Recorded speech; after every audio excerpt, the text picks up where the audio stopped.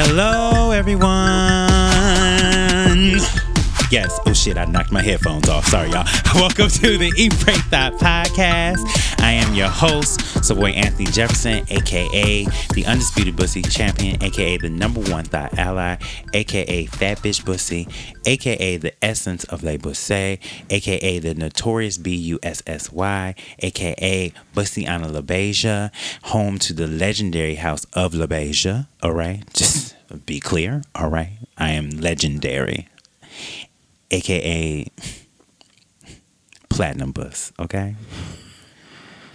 You bitches is gold and silver, and there's not even a silver certification. Just so you clear, there's only gold and platinum and multi-platinum, right? Wow. So I'm working my way up to multi-platinum, but you bitches is gold. And I want y'all to remember that. Stay in your place. You bitches ain't even charting for me, so. Damn, Amber, you could have let them have a chart. You could have gave them at least. We're always there, and we don't never see you. We're always on the charts, and we don't never see you. Ooh. Good luck booking that stage you speak of. Okay? Oh, Rihanna, we stand. We stand.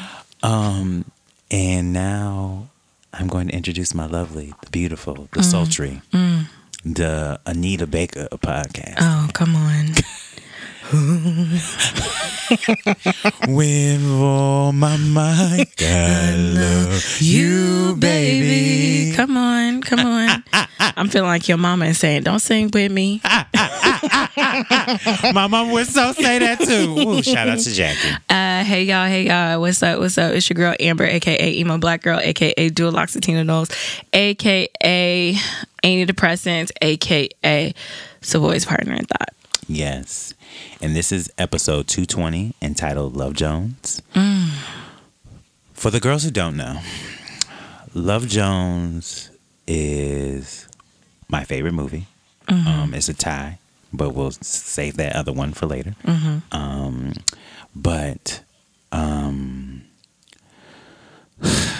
Love Jones, Larenz Tate, Nia Long, just a film. A connection. I still remember. I remember the day I went to go see Love Jones. Damn, you saw it in the theater? Uh-huh. Okay, look at Me you. and my mama. me and Jackie. Shout out to Susie Wu. We my dad was asleep. And I thought we were all going to see it together, but my mom was like, we ain't waiting for him. Come on. First of all, such a black dad thing. Like, and I was like, Mama, wait, we just gonna leave him? She's like, yes, we're going. Come on. And I was like, okay, cool. So we left. Me and my mama left. We got on the bus. And I don't know why we got on the bus, because I think we had our car by then. But we got on the bus and we drove to Mill Road Movie Theater. Damn, is this a Milwaukee exclusive? Yep. Okay. We rode to Mill Road Movie Theater and we watched Love Jones. And I remember just being like, even at 11, because I was in 5th grade, and I remember being like, wow, that's a beautiful love story.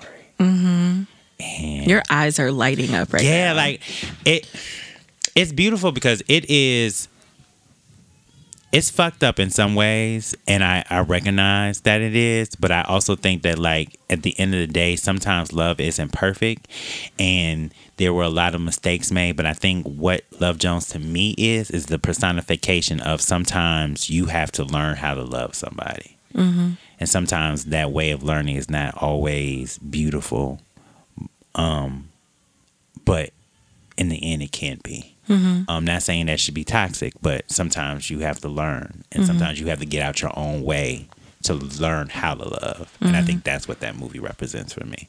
Because there are a lot of struggles there. I think a lot of them, both characters, like, they had to get out of their own way, and they had to let certain things go and certain patterns go and certain people go to really notice, to see that person that they love for who they are and how to love them. So that's what it is for me. Yeah, I love Love Jones. It used to be one of my favorite movies. I don't know if it is anymore. I have it's like I have my favorite movies kind of like ebb and flow sometimes. I do have one mainstay, but like What's Love your Jones, mainstay? Crooklyn. Oh yeah. Yeah, Crooklyn is definitely my mainstay. But with Love Jones, like it was dope for me, not only just seeing the story, but this was my first time seeing like Black creatives on screen, and to see like Nia was she was a photographer. Lorenz was like a poet, and then it was also set in Chicago. And if you know, like Black Chicago is very artistic. It's very like creative. And I think that was like kind of like the first time that I saw that, and I was just like, yo, I fucking love this, and this is what I want. I think this is kind of what also adds to my infatuation for, you know, like Black creative men. And it was Larenz Tate, a man. And yeah, so I really love that film. Did you hear that though? What? When you said Larenz Tate, that was like, there was a little, I got wet. There was a drop. It was a yeah, it's that. Stop it! That's the sound of my puss. Yeah, no, Larenz Tate is fucking fine still, and it was fucking fine then. But it also meant to me, like, Love Jones is like, you can have a moment with someone, you can have like a really thrilling, loving, passionate relationship, but sometimes it's not always going to work out, and that might not even be the person that you're going to be with. And I think like it was just like a really cool testament of like dating and like just living your life and like having a connection with somebody. Like it was really great. I love Love Jones. And the soundtrack, outside of like Soul Food and Waiting to Exhale, like that's top three of my soundtracks. Cause you know, cause I'm a jazzy bitch. Okay. You know, like I love me some like jazz. And I just remember my mom used to play it nonstop. Like she was obsessed with it, you know. Cause it was, I forget this woman's name, but she has a very deep voice. It's like, it's the "You Move Me." She's like, "You move me." That was, oh damn, listeners, if you can tell me who it is, please. I fucking stand for her. And also, Escape had they did a remake of I Want It to Rain. I want to go outside. Yes. And then you had Penny of the Hole with it. You know, that's a jam. A song. I mean, how am I forgetting? One of the best songs of all time, in my opinion, by Lauryn Hill, is The Sweetest Thing. Even though she was talking about a Haitian nigga, like... Yo, that's a fucking song, and I see feelings you don't know that could be developed for a Haitian man. Actually, I developed the feelings like that for a Haitian and Guyanese nigga. So he was both.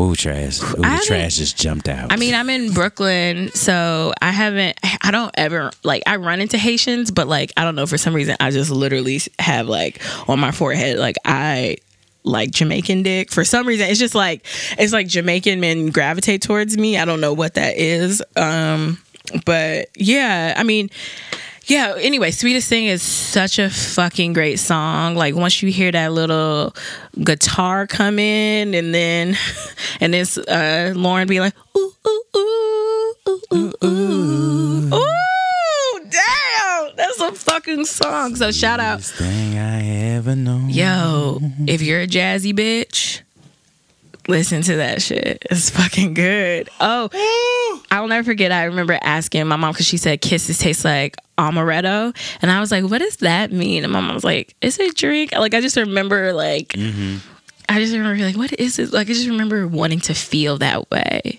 You know, the sweetest thing. Like just that is a song. Lauryn can be late, you know, twice for me. Just for that song. She's not gonna sing it the same anymore. The bitch gonna fuck it up. Okay. Savoy, do you want to give your Lauryn Hill impression? I don't think I could. Okay, so y'all, we were watching. Me, Amber, and MD were watching the Grammys, and somehow we got on the subject of Lauren, and I said how Lauren be fucking up tracks. And she be changing it up now.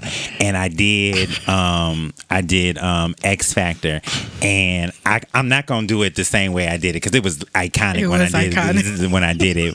But now, like, I was like, you can't change motherfucking X Factor up to an up tempo fucking track. Like, she changes has anyone has seen Miss Lauryn Hill in the last 10 years, you know that she changes up every track. So instead of it'd be like, it could all be so simple, ba ba ba ba ba. But you'd rather make it hard. Boom, boom, boom.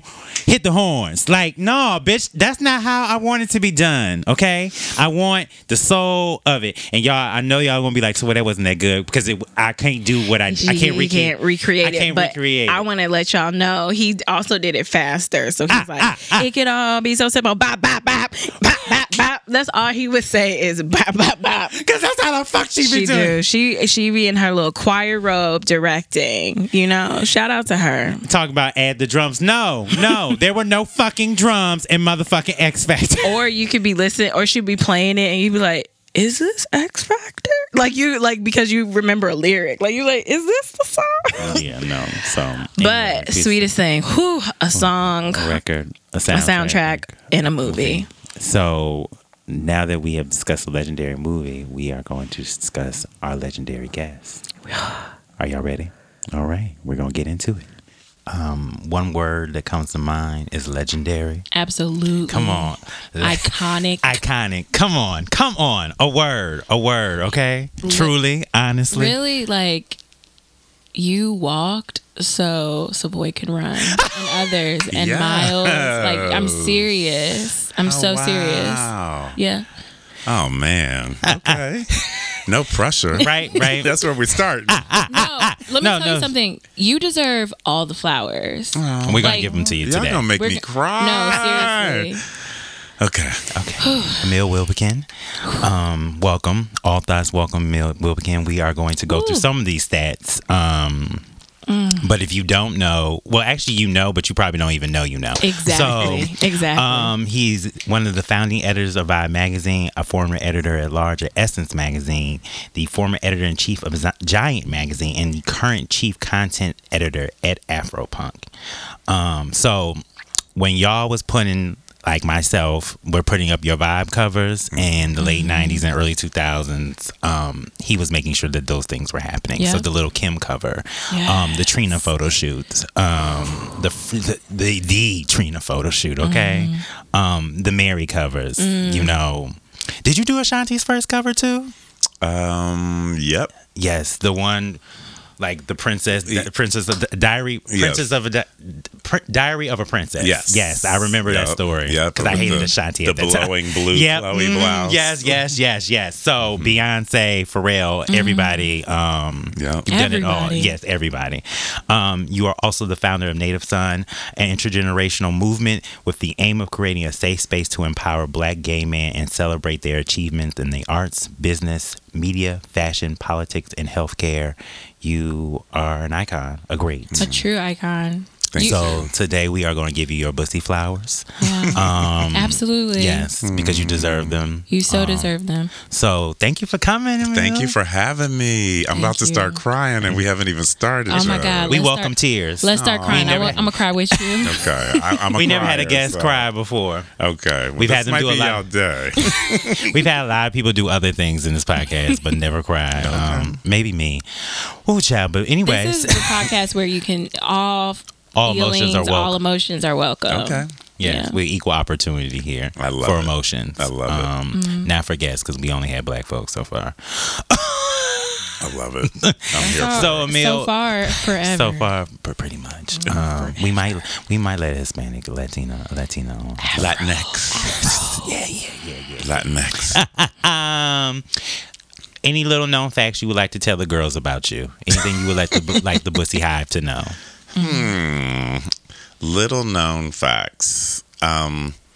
Well, I was born with, this freaks people out a little bit. I was born with 6 fingers on each hand. So if you see these little bumps right here. Oh. And so that was always like a thing when I was a kid, because I was like, it's weird, but it's kind of cool. But you would never know that because I never talk about it. So I'm sharing that. Oh my God. Exclusive. Yes. Yeah, I think it's like, they call it an extra digit. So it's just like, it looks like a little.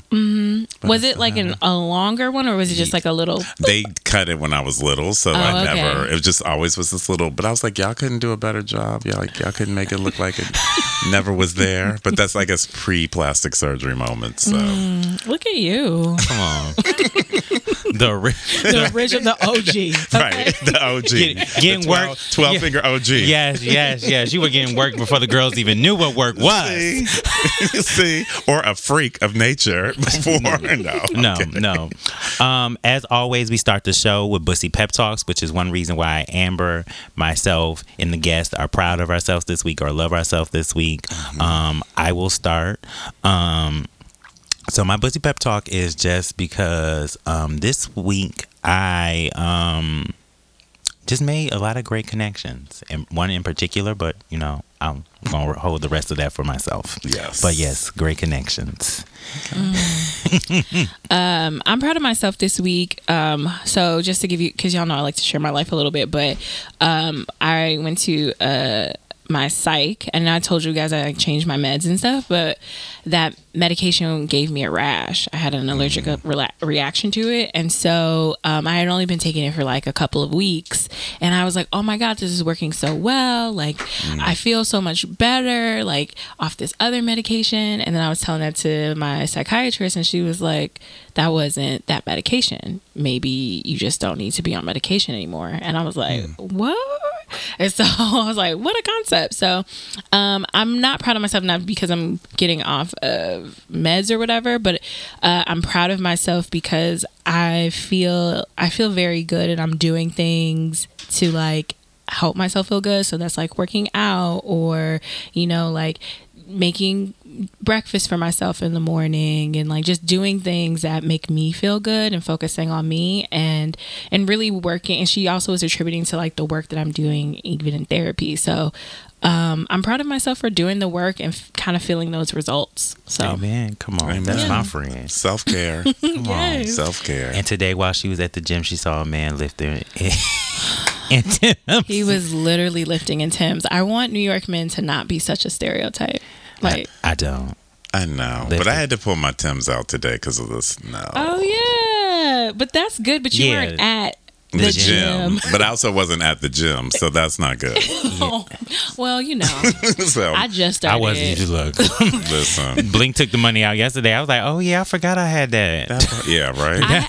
That part. When that happens, and you're like, I pay and I don't go. Yeah, I've had Blink for like 6 months and didn't go. Yeah. So don't. Shout out to us. For having enough income that the Blink that we like, take the money. Emil, what is your Bussy Pep Talk for the week? My Bussy Pep Talk is, so Thursday hosted the Native Son Awards, and it was the 3rd time, and that was a big thing, and I'm super proud because we weren't able to do it last year for a number of reasons. So I missed a year, and I'm a Virgo, so that was driving me crazy, just on a consistency level, and continuity level. And then it was never going to be a good time. I work full time. It's just been super busy, and I like really, really pushed through, and it was really, really hard to get it all organized, and we kind of waited a little last minute, but we pulled it together, and it was amazing and spectacular. And I'm just kind of sitting in that, like, I received so much love that night, and for me, it's really a gift to the Black, gay, and queer community. It's not about me, but having done it and realized how much we needed it from a community perspective, and even just the FOMO that people have had because they want to be a part of it. And so then, like, I've had friends come in that are like, okay, we're going to help you. Like, what do you need? Because I really was like, I can't do this alone anymore. Like, I've been carrying this weight. It's really heavy, and it's for us. So how can people help? And people have really stepped up, like, in 2 days, like, helping to organize things that I needed organized. So I'm feeling affirmed. Yay. Come on, firm. Affirmed A word. pussy. Affirmed pussy. A firm I love bus. that. Affirmed bus. What we all need. Yes. I'm sorry. I just had a memory of a firm. Anyways, Of an actual firm bus. a firm bus. Short-lived, but it was, yeah. Anyways, Okay. and I feel like it's coming soon. But anyways, Ooh. yeah. Anyways, but I'm protecting that. So, we, as always, we start the show with eat. So just, are you ready? Relax. I'm ready. I'm Okay. ready. I'm Okay. relaxed. You are, Come on. yeah. Yeah, get relaxed. Yeah, I'm good. You just want to make sure that, things go where they need to go. With ease. Yes. Slowly. Be gentle. It's been a minute. Yes. We are careful tops here. Yes. Loving tops. Okay.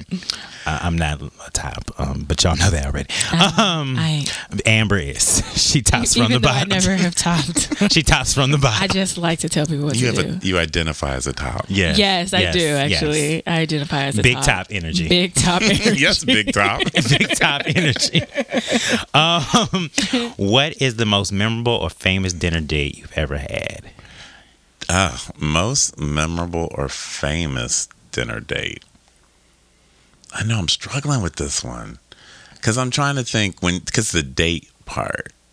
Well, when I say date, it don't have to be like an actual date. Oh, okay. Yeah, then that's easier. Okay. Yeah. So I was in, when I was editor-in-chief of Vibe, we would go to Milan and Paris for Men's Fashion Week. Okay. And, gosh, this is so good. So the first time I went, Quincy Jones went with us.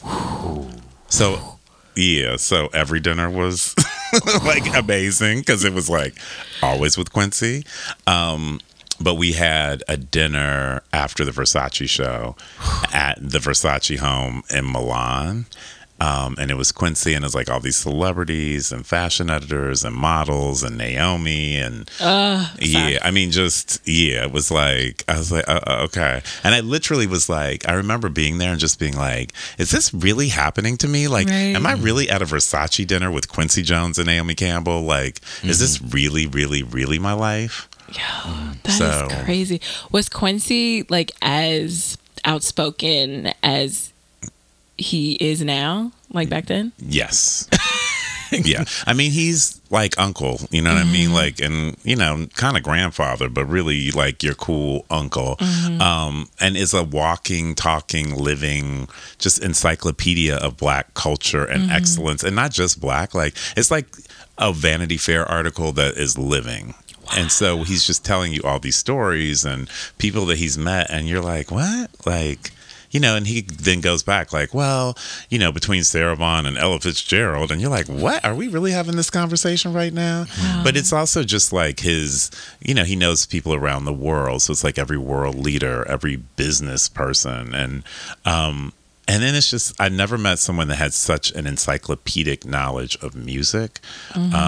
So that was always interesting because he'd talk about stuff and I'm like, okay, Google that when we're done because I don't know what you're talking about. And just brilliant Latin music, classical music, obviously Black music, really into hip hop, which was interesting, and making the connections with jazz. Yeah. And then or his stories about, his best friend Ray Charles. It's just incredible to be able to sit with. It's the one person I will say that I sat to interview with and I was like trembling. I was so nervous. Wow. Yeah. Look.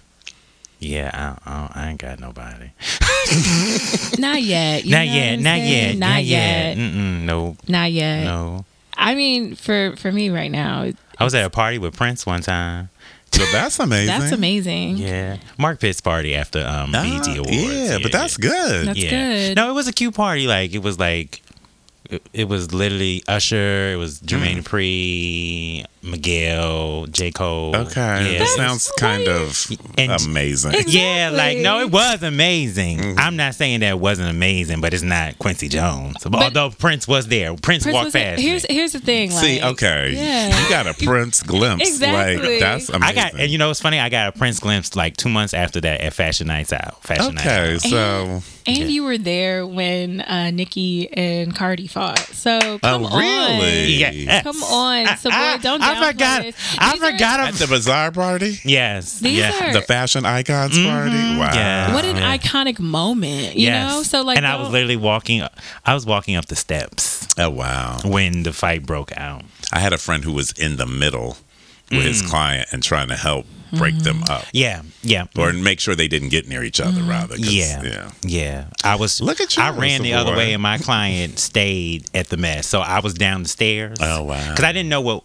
All I knew was I saw white women running towards me, Oof. screaming, and I was like, you know what? I'm going because when white women run, You gotta step out the you just way. you got to because they'll And step hope on no you. police come. Yeah, so, but in my mind, I knew who it was because I saw them arrive like within 5 minutes of each other. So okay. I already knew who it was. Like Right. I was like, it's Nicki and Cardi. And then Right. as soon as I walked up the stairs, it was Nicki and Cardi. Of course, my client was just like, did you see? You didn't see the good stuff? And I was like, yeah.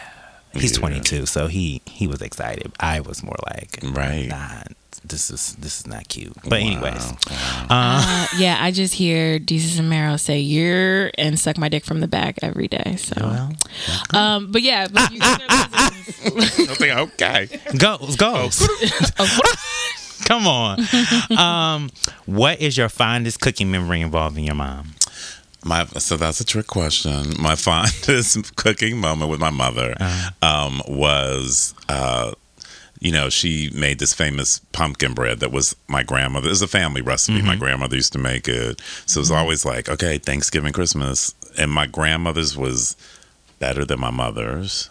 But then my mother and my grandmother came to live with us, and so she kind of perfected my mother's version. So my mother has Come it on. written down like in ink on like real paper with like grease spots, which I was like, because no one knows where the recipe is, but I have it, and I was like, it's on my phone. Like now I don't understand the secret. So no one knew how to cook it, and she wouldn't share it with anybody. So as her health was failing, I had volunteered to go home to help her be her sous chef because we didn't want her to, she was like in a way that she couldn't really do it. So I was like, I'll come help you. I'll be your sous chef. So my brother and his wife, we were like, so then I can learn how to do it. It was hardcore. I never pledged, but it's what I would imagine pledging would be because I felt hazed. Like crazy. And so over the course of a weekend, we made 300 loaves of pumpkin bread. Okay. And it was really, really great. So that was literally the weekend after the first Native Son Awards. And so I had disclosed my HIV status at the Native Son Awards for the first time publicly, except I'd never told my mother. So then I was like, okay. And then she was like sickly. So I was like, And then I didn't know if it was going to get picked up in the press. Yeah. So I was like, kind of need to tell her. So that morning, the New York Times came out in the style section and it had the Native Son Awards right below the Alvin Ailey Gala. So I was like, I made it. Yes.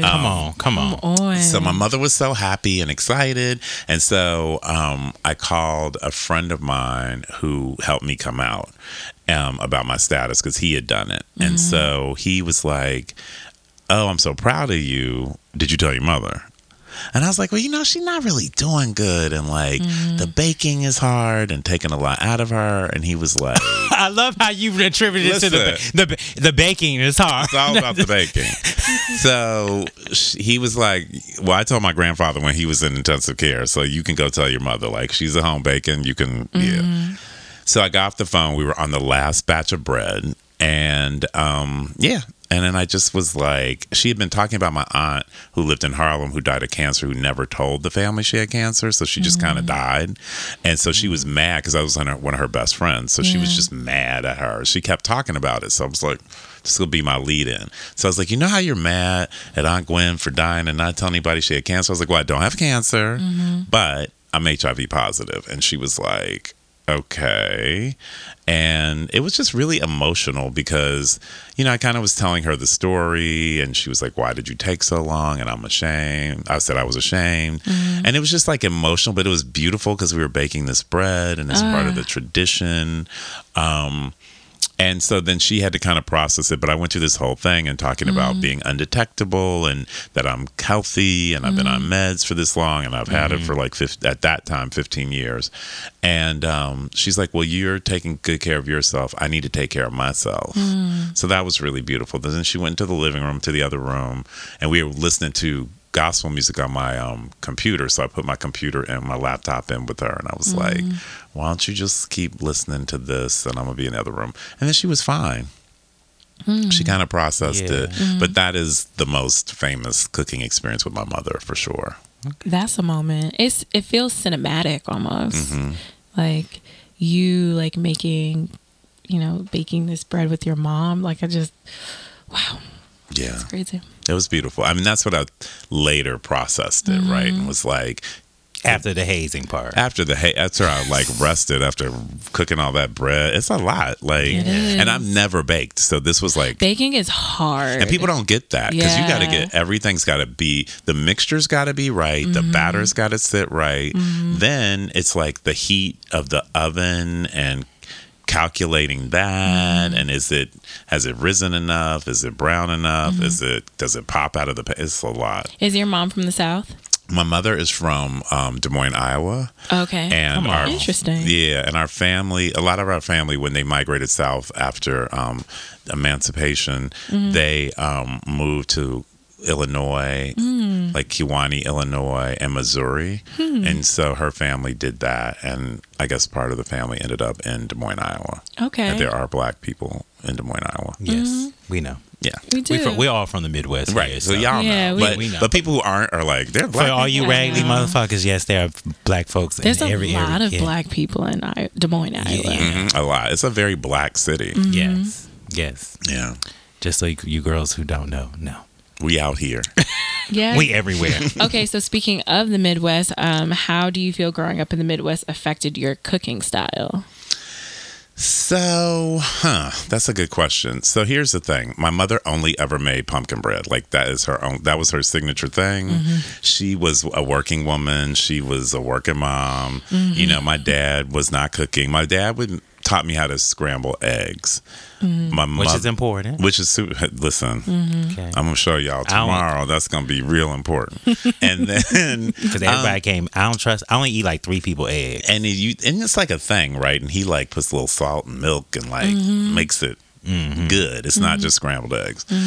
So my mother, though, because she worked, she worked full time. She had my brother and I. My father was always working late, and she was in all these clubs, like social and civic clubs. So she was like, I'm not doing all that. And she was just like, I'm a feminist. I'm not doing that. Like, I'm Yes, not Mom. doing it. So the TV dinners are in the freezer. I'm on my way home. Turn the oven on. Don't burn the house down.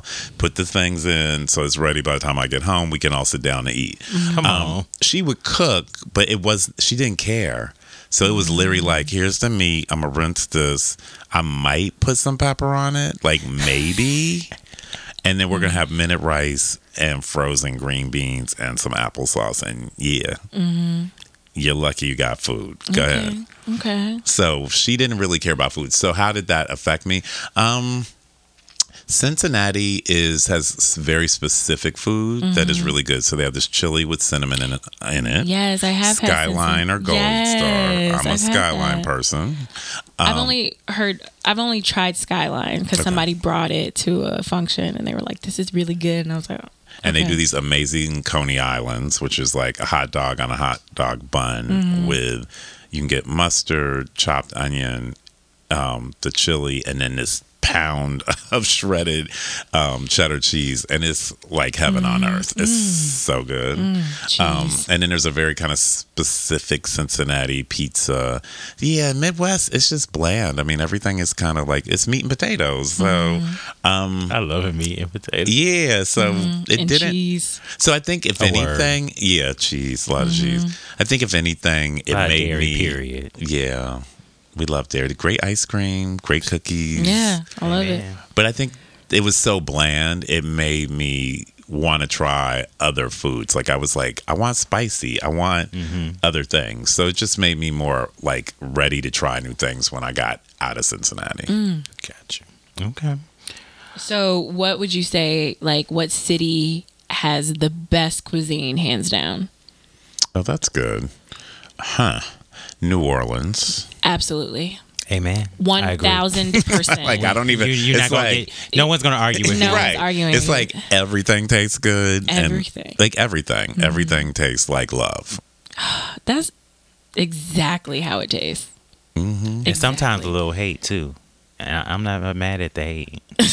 I haven't had the hate in the food in New Orleans.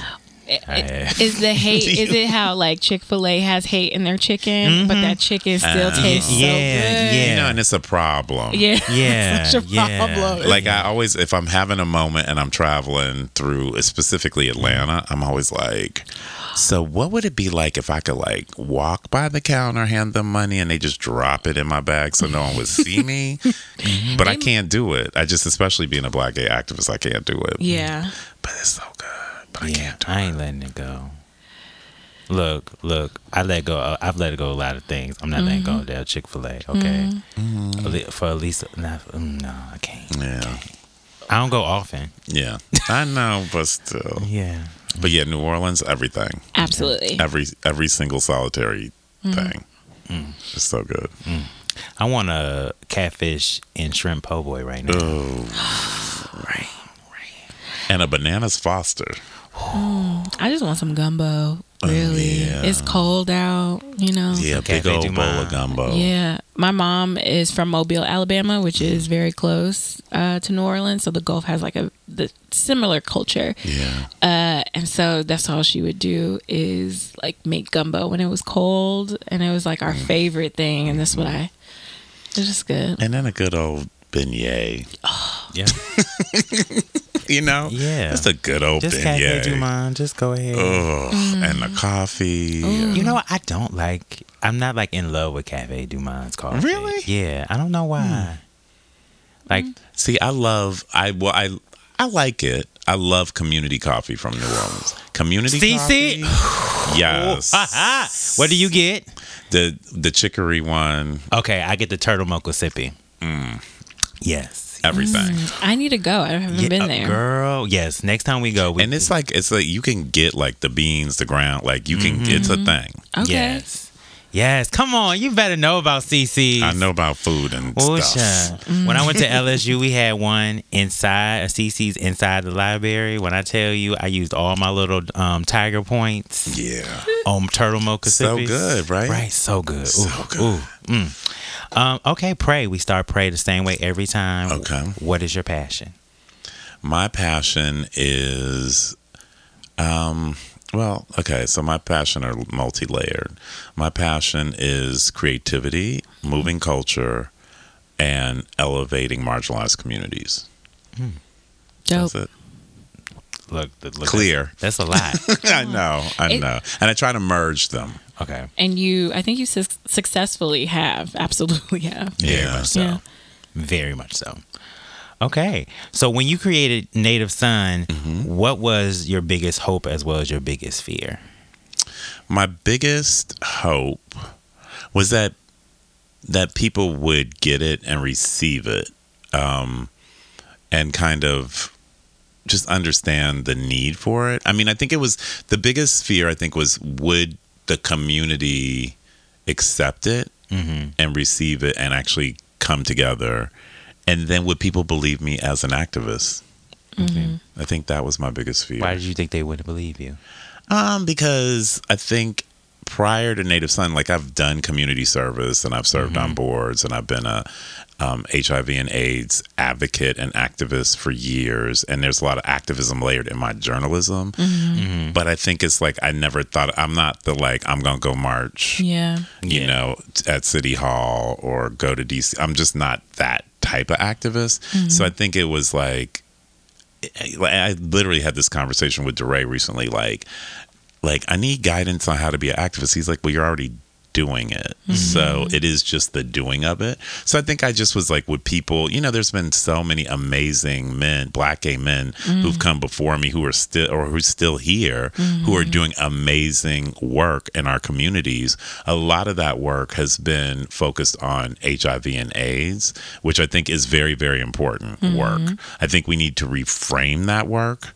And so this was my opportunity to do that, because my thing is, well, our numbers are still super high, so we need to rethink that work and apply it in a different way. Yeah. So that was my biggest fear.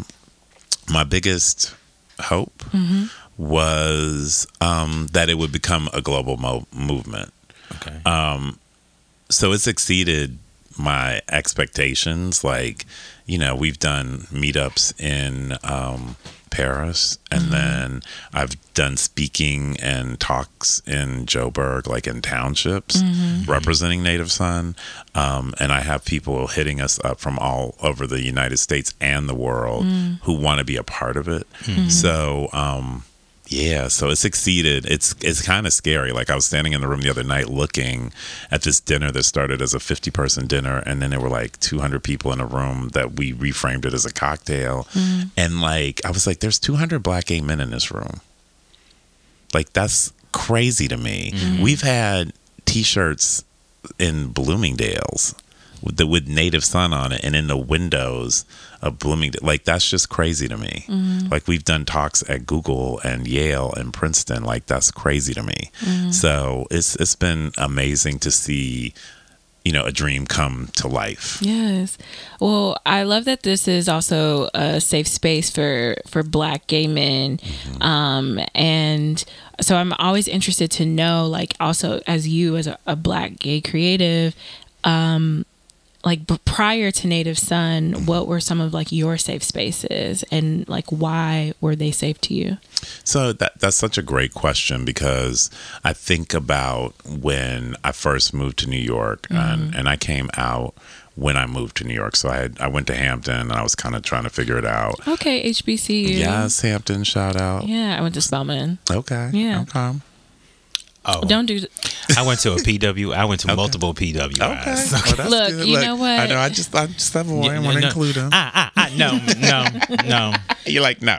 Went to University of Wisconsin Green Bay for 2 years. Went to LSU for a year, and then graduated from the University of Wisconsin Whitewater. Shout out to the University of Wisconsin Whitewater, because I never talk about them as much as I do LSU. Oh wow. Because I did way more ignorant stuff at LSU. I mean, I was as tame. you should. I was tame by the time I got Right. to Whitewater, and my daddy was like, "Nigga, you didn't do shit at LSU. Can you kind of go back to like being my favorite child again?" Right. Pretty much. I love it. I love it. So yeah, when I moved to New York, so then I went to London for the summer in between Hampton and coming to New York. And that's when I kind of came out, because I was reading Ralph Ellison's Invisible Man. And I saw this movie, Looking for Langston, by Isaac Julian. And it is this really beautiful movie it takes the writings of Langston Hughes, and it kind of takes you back to the Harlem Renaissance, and it's like a mythological love affair with two Black men, gay men, and then it brings you forward to like the underground club scene in the 90s, and it takes you back and forth. And it was the first time that I ever, on film saw a representation that looked like me, because at that time too I was scared. It was like HIV and AIDS, people are dying, like, don't have sex with people, you have to have safe sex. So it was just like, then I was freaked out by sex. And then it's like I'm choosing to kind of leave a HBCU, and then I'm in Europe, so I'm like, okay, no one knows, so I can kind of explore that here. And then when I came back to New York, when I came back to the United States, I moved to New York to go to Columbia Journalism School. So that's when I kind of came out. And I kind of found clubs to be a safe space, because you could go to clubs and be with other gay men, and it was okay. Yeah. And then allies. So that kind of like in my early development, like, we used to go to the Octagon, which is this, like, it was a legendary Black gay club in the 30s in Hell's Kitchen. And it was like really far west near the West Side Highway. And so downstairs was like house music. And then upstairs was hardcore hip hop and R&B. And so you go in and get your life. And then they would do like a dance hall section, which I always felt guilty dancing into that section of the music. But it was just amazing. But I felt safe. I felt like I was surrounded by all these other Black, gay, and queer and trans people. And it just felt, I felt safe. And I think as the digital age has happened and we don't have clubs like that anymore, we don't have as many Black bars and parties. It's harder to connect in groups, right? So that was part of it, was wanting to create a space where we could come, see each other, and be comfortable seeing each other, and also have conversations that are relevant to us. And it's kind of interesting because also I think our community is super diverse. So we have Black gay men who live in Black communities. We also have a lot of Black gay men who are isolated because they have corporate jobs, or they live in or they grew up in white neighborhoods or went to white colleges and stuff like that. So they don't have that connection. And I remember we did an event in LA, and a friend of mine he's mixed, he's Black and Jewish, and he's like, I felt like I was caught up when I lived in New York. He lives in LA now. I was caught up in like this white publishing gay world in Fire Island, and I never had any Black gay friends. And so when I came to the Native Son event, I felt like I was home and I felt whole. So to be able to give that to somebody and then to introduce them into a very normalized Black, comfortable, dope community of Black, like Black identified Black people is powerful. Wow. Come on. It's a lot. So you discussed like in one article, I believe it was the Essence, you said you came up with the idea for Native Son after meditating about your next career, next career step in India in 2015. Yes. At that time, would you say you were lost professionally or over it or something else? Like, where were you at in that space in 2015? That particular moment, I was laid off from my job at Essence, which is so amazing that they would let me write about that years later in Essence, or talk about it. So I was laid off as part of a separation of Time Inc. and Time Warner. And it was one of those things where I've never been fired, I've never been laid off. And I was really grateful about that. And then I knew there were going to be massive layoffs that day as part of the separation. But I was like, I'm not going to be on the list. And kind of had gotten insider confirmation I wasn't going to be on the list. Ooh. And then was in a fierce outfit on my way to work. And we were having all these really powerful meetings. And one of the most proud covers that I've done in my career was Oprah Winfrey, Forrest Whitaker, Michael B. Jordan, and Chiwetel Ejiofor, because they were all, in very popular movies that year. And we're going to get, some had Oscar nominations and didn't. That cover came out that same day. And I was part of 500 people that got laid off. And I work with this woman, Barbara Bizu, who's a vision coach. She's not a life coach, so she helps you focus your vision, get rid of what you don't need so you can make space for what you do need. She uses ancient spiritual practices. It's very cool.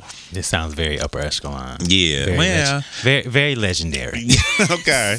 And she's really dope. And so I called her and I was like, oh my God, I got let go today. And she's like, did they give you a severance? And I said, yes. And she said, congratulations, the universe gave you what you asked for. And I had to really stop because I was spiraling like, I got to let go. I'm not good enough. It's like being fired. What am I going to do? She's like, you wanted to leave. You didn't know what you wanted to do. You wanted to start your own business.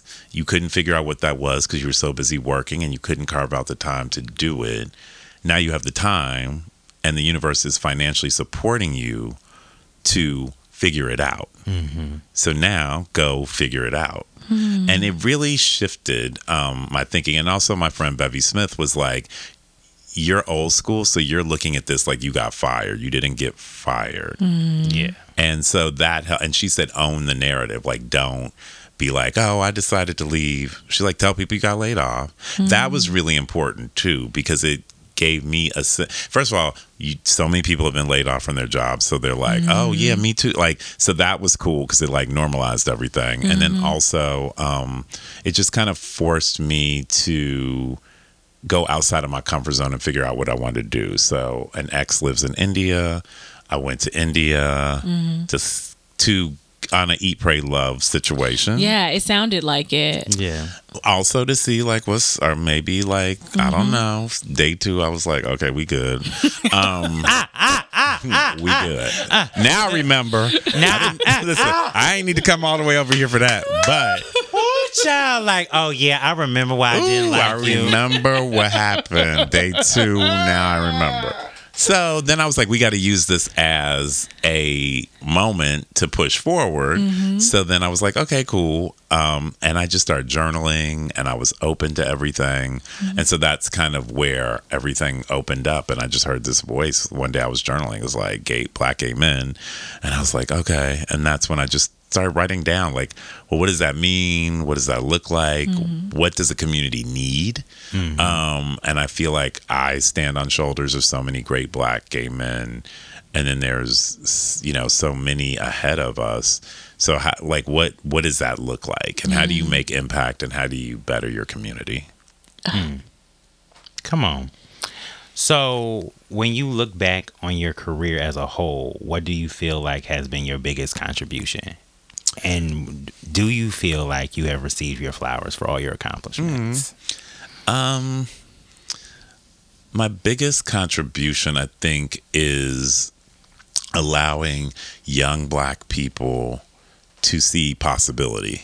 So to see possibility of becoming an editor-in-chief, to see the possibility of being an editor at large at Essence, and particularly queer people, black queer people, because I think they're we now are having more role models, but we didn't have that many. I mean, I didn't have that many when I was growing up.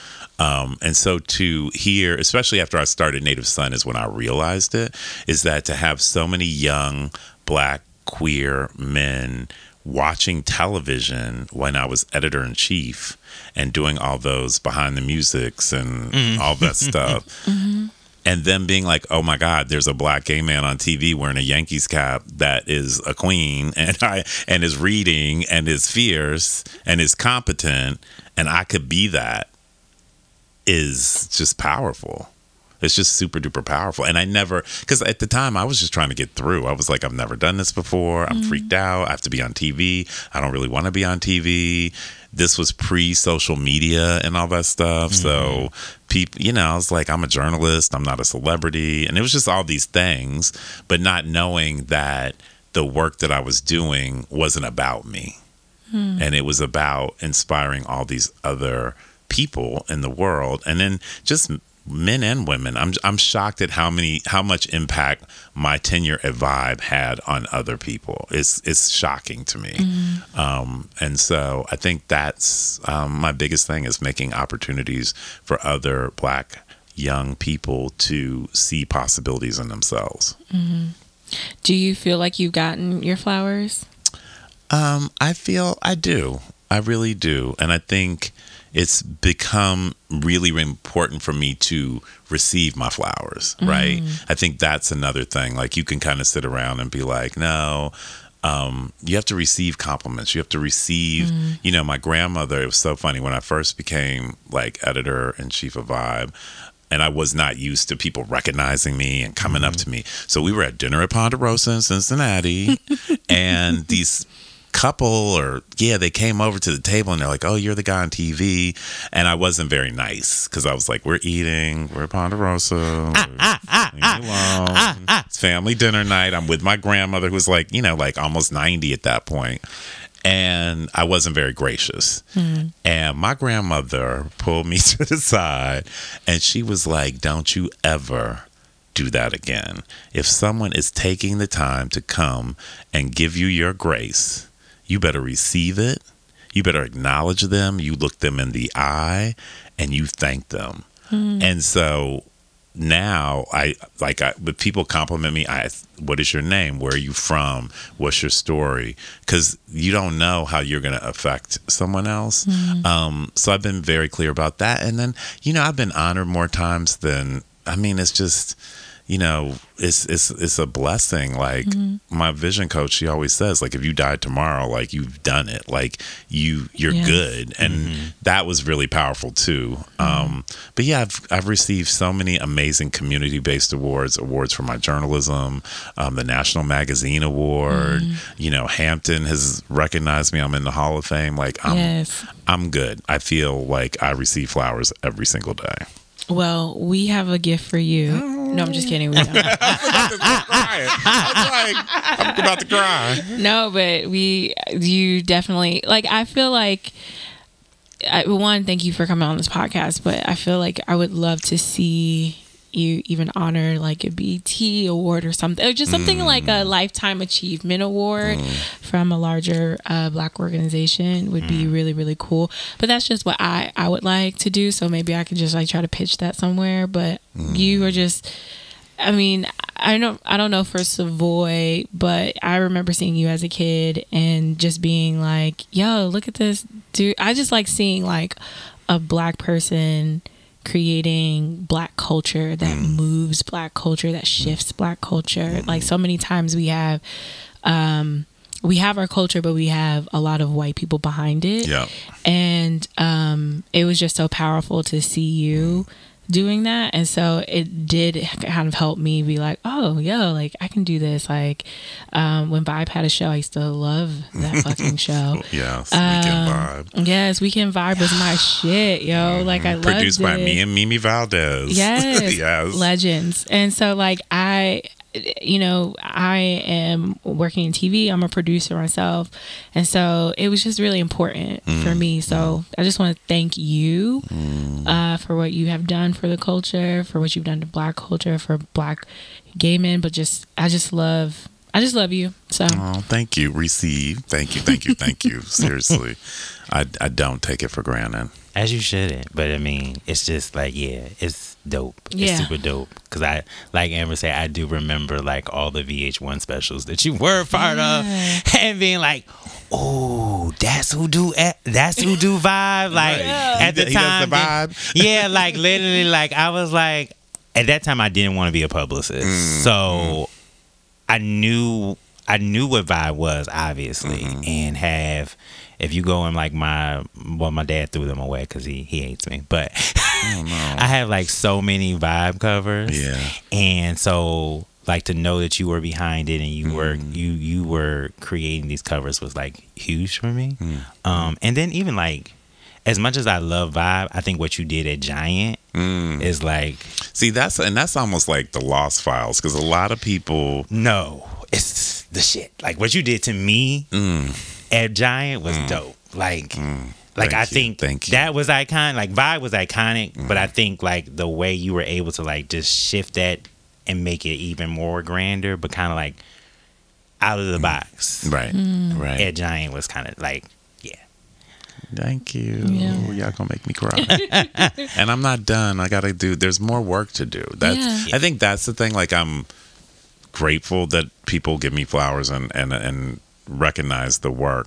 I just feel like there's more work to be done, and that's why I'm excited about this Afropunk chapter, because it's like a whole other thing, and building a media platform from the ground up, and it's scary sometimes, and I'm like, can you do it again? And like it's a whole different culture, and dealing with millennials and how people consume culture. So it's applying the same things, but it's hard work, but it feels really good.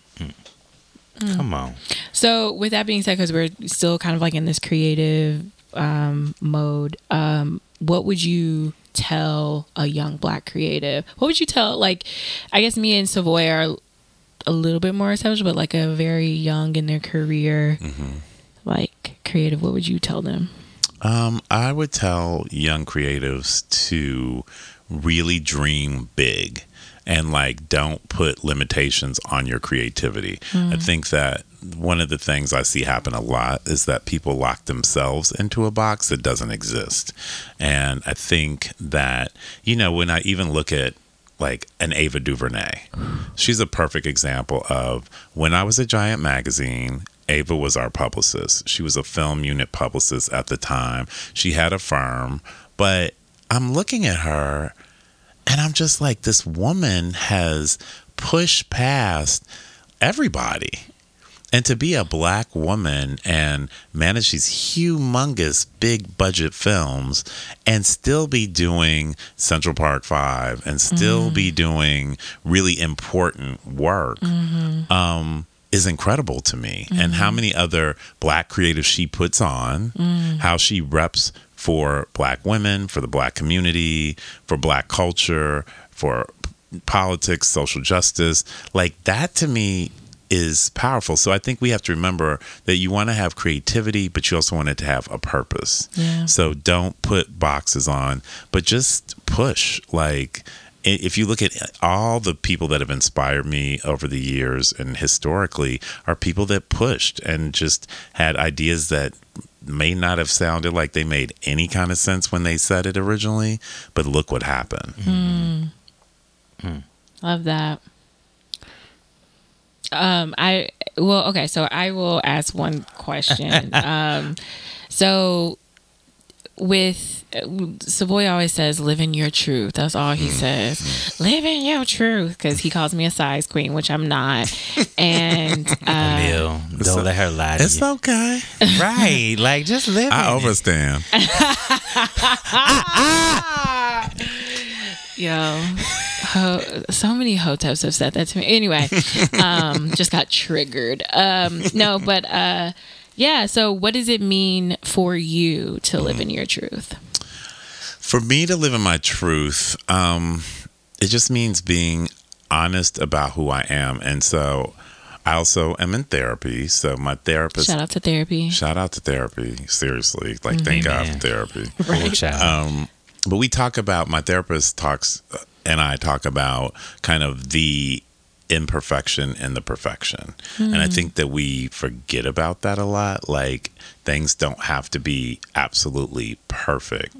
And I'm a perfectionist. Like, I'm the textbook version of a Virgo. Yeah. Like, I will drive myself insane if something is wrong with something for things to be absolutely perfect, which is impossible. Right.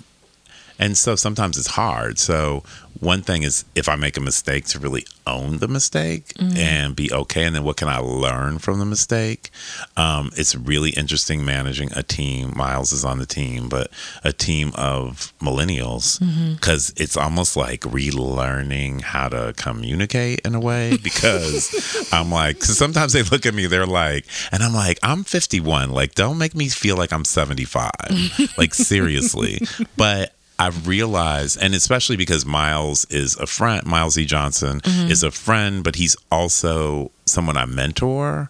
So he'll be like, you have to understand what it feels like when you get a phone call in the morning from Emil Wilbekin, like, and they're criticizing your work. And even if it's constructive criticism, it's like Emil Wilbekin just called me and like wrecked my whole world. And so then it's like, okay. And I actually had an experience this week where I was doing a creative project with one of the elders, and they read me because I made a mistake. Ooh. And it was an egregious mistake. Like, it was just careless. Like, I was shocked, but I was too busy working on the awards, and it just fell through the cracks. And it was such a powerful moment for me because I was like wounded, and my friends were like, okay, you don't have space to be wounded right now. Like, you still have to listen. Come on. You don't have space. You don't have space to be wounded right now. And so in that, I was like, okay, I have to learn. There's lessons in this for me. And so then I was talking to Miles, and I said, I'm so sorry, because I completely understand what you're saying now, because it just happened to me, and it was a gag. And then Friday morning, I had my staff meeting, and I told them the story. And I said, I want to apologize that sometimes, I'm reading, or I'm too fierce, and this and this and that. And I want all of us to really check ourselves on how we communicate with each other, because a lot of it's digital and tech and text and Slack and not human contact, and just how we communicate. So it's just learning lessons in all the lessons. A word. You're good, because I would have been like, that's not my problem that you feel, a way that I'm reading you. But I'm also She's also a Leo, so you just I'm gotta learning. come on. You know what that is? Growth. Right. Okay. And I'm a super sensitive Virgo, but it's just, I think it's where I am also spiritually in my life. Yeah. Like I recently, I was raised Lutheran, but I recently became a Christian and joined First Corinthian Baptist Church and was baptized. And so it's this like walking the walk thing. Like, so it's just this like, yeah, wanting to really treat everybody and be human and not be, everybody wants me to be Miranda Priestley. And I'm like, I'm over that phase. Like, that's just not. Yeah, I'm not trying to be that. I'm just like, if you feel away because I'm criticizing you, that's not my problem. You Right. should look within. But again, I'm learning. But you living in your truth. You're living in your truth. True. Yes. Come on. But that's it. But that's the thing. So where I am on my journey, because I'm older, is I want to have real communication with them. Like it's the relationships to me. So it's like, it's also then helping me work out my other stuff in other aspects of my life. So it's like I apply everything to everything. Cool. What so you said you recently became a Christian and Yes. got baptized. Like what kind of made you go in that direction? So I went to First Corinthian Baptist Church like maybe 8 or 9 years ago for the first time. And like I had gone Same. yeah, right? Same. And I would go, like I would, I was just church hop. Like I go to Riverside, I go to St. John of Divine, I go to Emmanuel. Like I would just try different churches. And so my mother was in town with my aunt who lived in Harlem, and they were like, let's go to First Corinthian. We heard it's really great.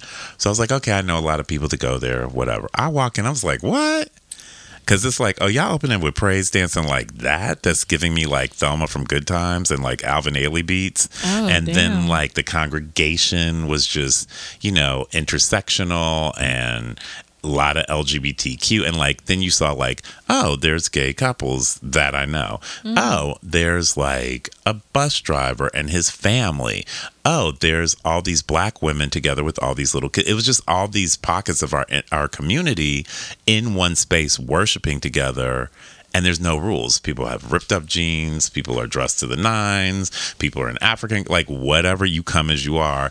And then Pastor Mike's word and the fact that he was preaching in jeans and just was like real and kind of spits like a rapper, but like gives you real talk. I was here for the whole experience. So I started to go like, then I was like, I'll go once a month. The next thing I was like, I'm going every Sunday. And so I'm bringing dates to church. And then I'm like recruiting people. And then they're like, you keep bringing all these people. And I knew I wanted to join, but I didn't want it to be a thing. So finally, I just was like, okay, I'm going to do it. And it was New Year's watch night service like 3 years ago, maybe 3 or 4 years ago. And the theme that year was I am the dark, I am the dawn. And that you have to be okay with the darkness. And I was like, okay, Pastor Mike. And I remember my boyfriend was with me at the time. And I remember I literally threw my coat. I was like, watch my stuff. And I ran downstairs and joined. And like 28 people joined that night. And then since then, I just got more engaged in the church and then kind of got this real calling to like serve. And actually, Pastor Mike came to me and was like, I need your help. Like, I need you to be engaged and do stuff. And so I work on the journey under Ricky Day as the producer and other things, whatever Pastor Mike asked me to. But I really feel at home and like that's my family and that's the place where I feel safe. And so then for my 50th birthday, I was like, I want to get baptized at FCBC. And so I did it. And it was so powerful because I remember in the class they gave with the deacons ahead of it, they were like, just because you're being baptized and saved does not mean you're better than other people. And so a lot of people come in, they're like, oh, I'm saved. Like, and it's like, and they're like, no, actually your journey's going to be harder now because you chose this path. And I was like, what are they talking about? Like, oh, I'm good. Like, I'm getting back. I was like, oh, now I get it. Like, almost 2 years later, I'm like, I get it.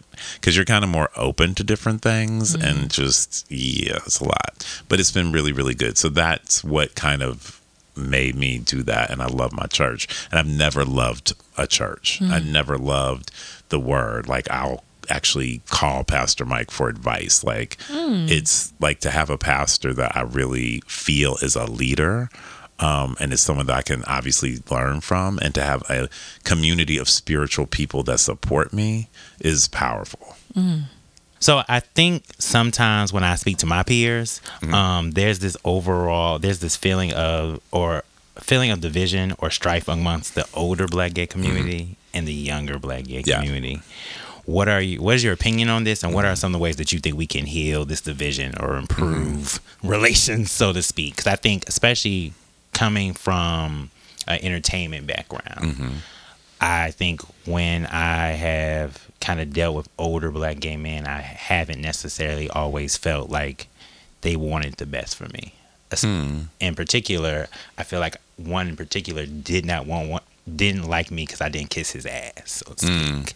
Like, I was respectful, but I wasn't like, I don't know. I don't think I was wrong, but I think I was more like, I want to learn, but I'm not necessarily going to praise you, so to speak, either. So I agree with you. I think that I think there's some division. I think what's interesting, especially with like millennials, is that millennials give so much reverence to the elders and the ancestors in a way that I think other generations haven't. So to me, from my perspective, like, all the millennials live for me because they're like, oh my God, you're like a millennial in spirit. You're a millennial in spirit. And I'm like, yes, like, I do feel like that. But I'm also super open in general. I've recently had some situations with a couple of the elders where I feel shaded. And I'm like, well, why are you shading me? And why do you, like, I'm not doing it the way that you did it, and I respect and understand your struggle. Native Son specifically is intergenerational for a reason. I think there's a lot that the younger generations can teach the older folks. I think there's a lot that the elders can teach the younger generations. So that's why when we do panels and we do the awards, it's always intergenerational, because it's just super duper important to have that dialogue. And I think that there's a part of our Black gay community that, especially the older folks, they saw a lot. So a lot of them went through HIV and AIDS. Like, the AIDS epidemic was just, we lost a whole generation of creatives that you all will never even know existed, and the barriers that they broke. And a lot of people that survived that, it's been really hard on them because some of them don't have friends anymore. And then you got to remember, like, especially like in a lot of our Black communities, they went through the crack epidemic. Like, they've been through a lot. So they have this kind of grand, regal, old school, like, they deserve to be treated a certain way, and they kind of want to sun people and stuff like that. And it's kind of patriarchal. And I think that is, and I struggle a little bit with it, because I think, you think about going through the DL culture, it's just been a lot. And I think that there's this very masculine perception that the elders have that the younger generations don't see at all. Like, we're gender fluid, we're open, we're this and that. So then it's like, we have to bridge that gap, though. You know what I mean? And kind of share those stories to have these conversations. But that breaks my heart to feel like someone would shade you like that. Like, that's just not cool. It's not, but I think I think all the time, I think more than anything, until probably about 2013, I don't think I had like a Black gay mentor. So Iso has been that for me. Oh, good. Like, good. That's my everything. Like, I love him. Matter of fact, I need to call him. Yeah, he was just here. Okay. Yeah, I need to call him because we was supposed to see each other a few weeks ago. But so Iso kind of became that. He was our first guest on the podcast. So he became that for me, like, very much like the older brother. Yeah. Kind of like talking to me about different things. Including love. But we need that. Right. Yeah. We need that. Because I didn't have that. So it's changed over years, but it has been some earlier experiences where I was like, you don't really give a fuck about me, and I haven't really done anything. Right. It wasn't friendly. Right. I mean, I can't like speak on like Black gay community, but I will say that for me, older Black people are just mean in general.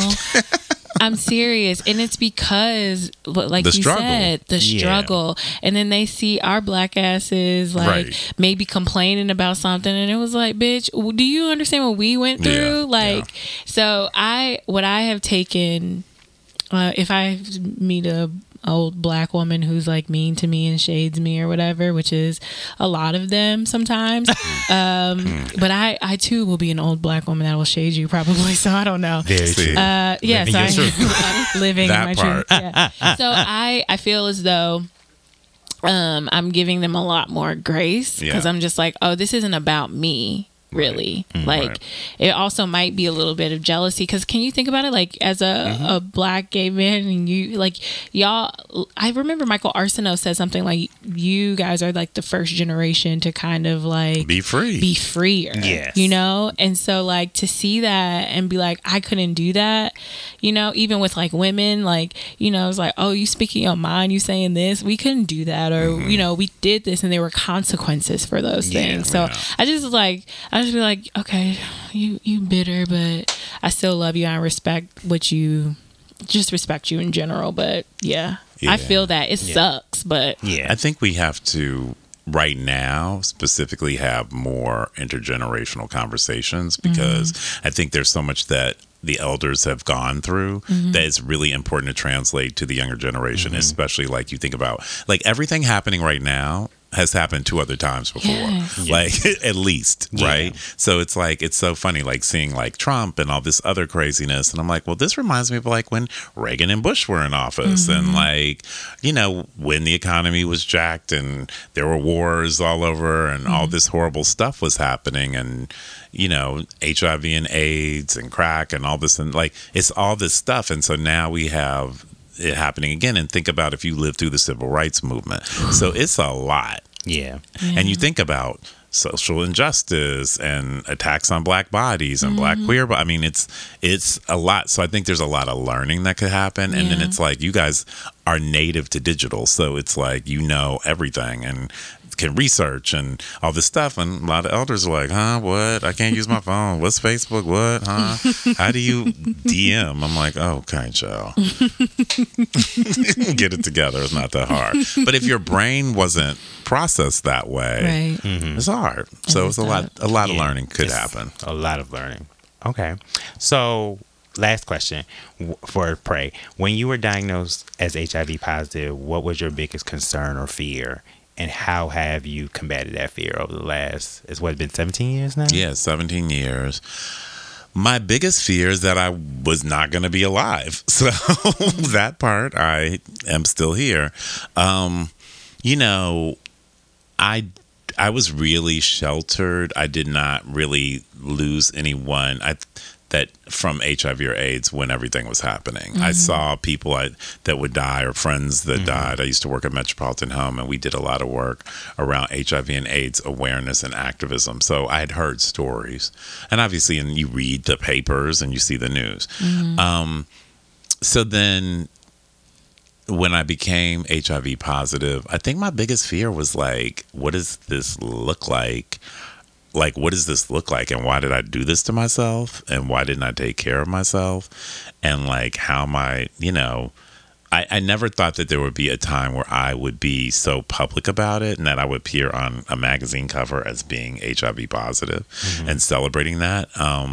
So I guess I overcame my fear. I really overcame my fears about HIV and AIDS. Well, not AIDS, but HIV, about being honest about it and coming out about it and speaking publicly about it.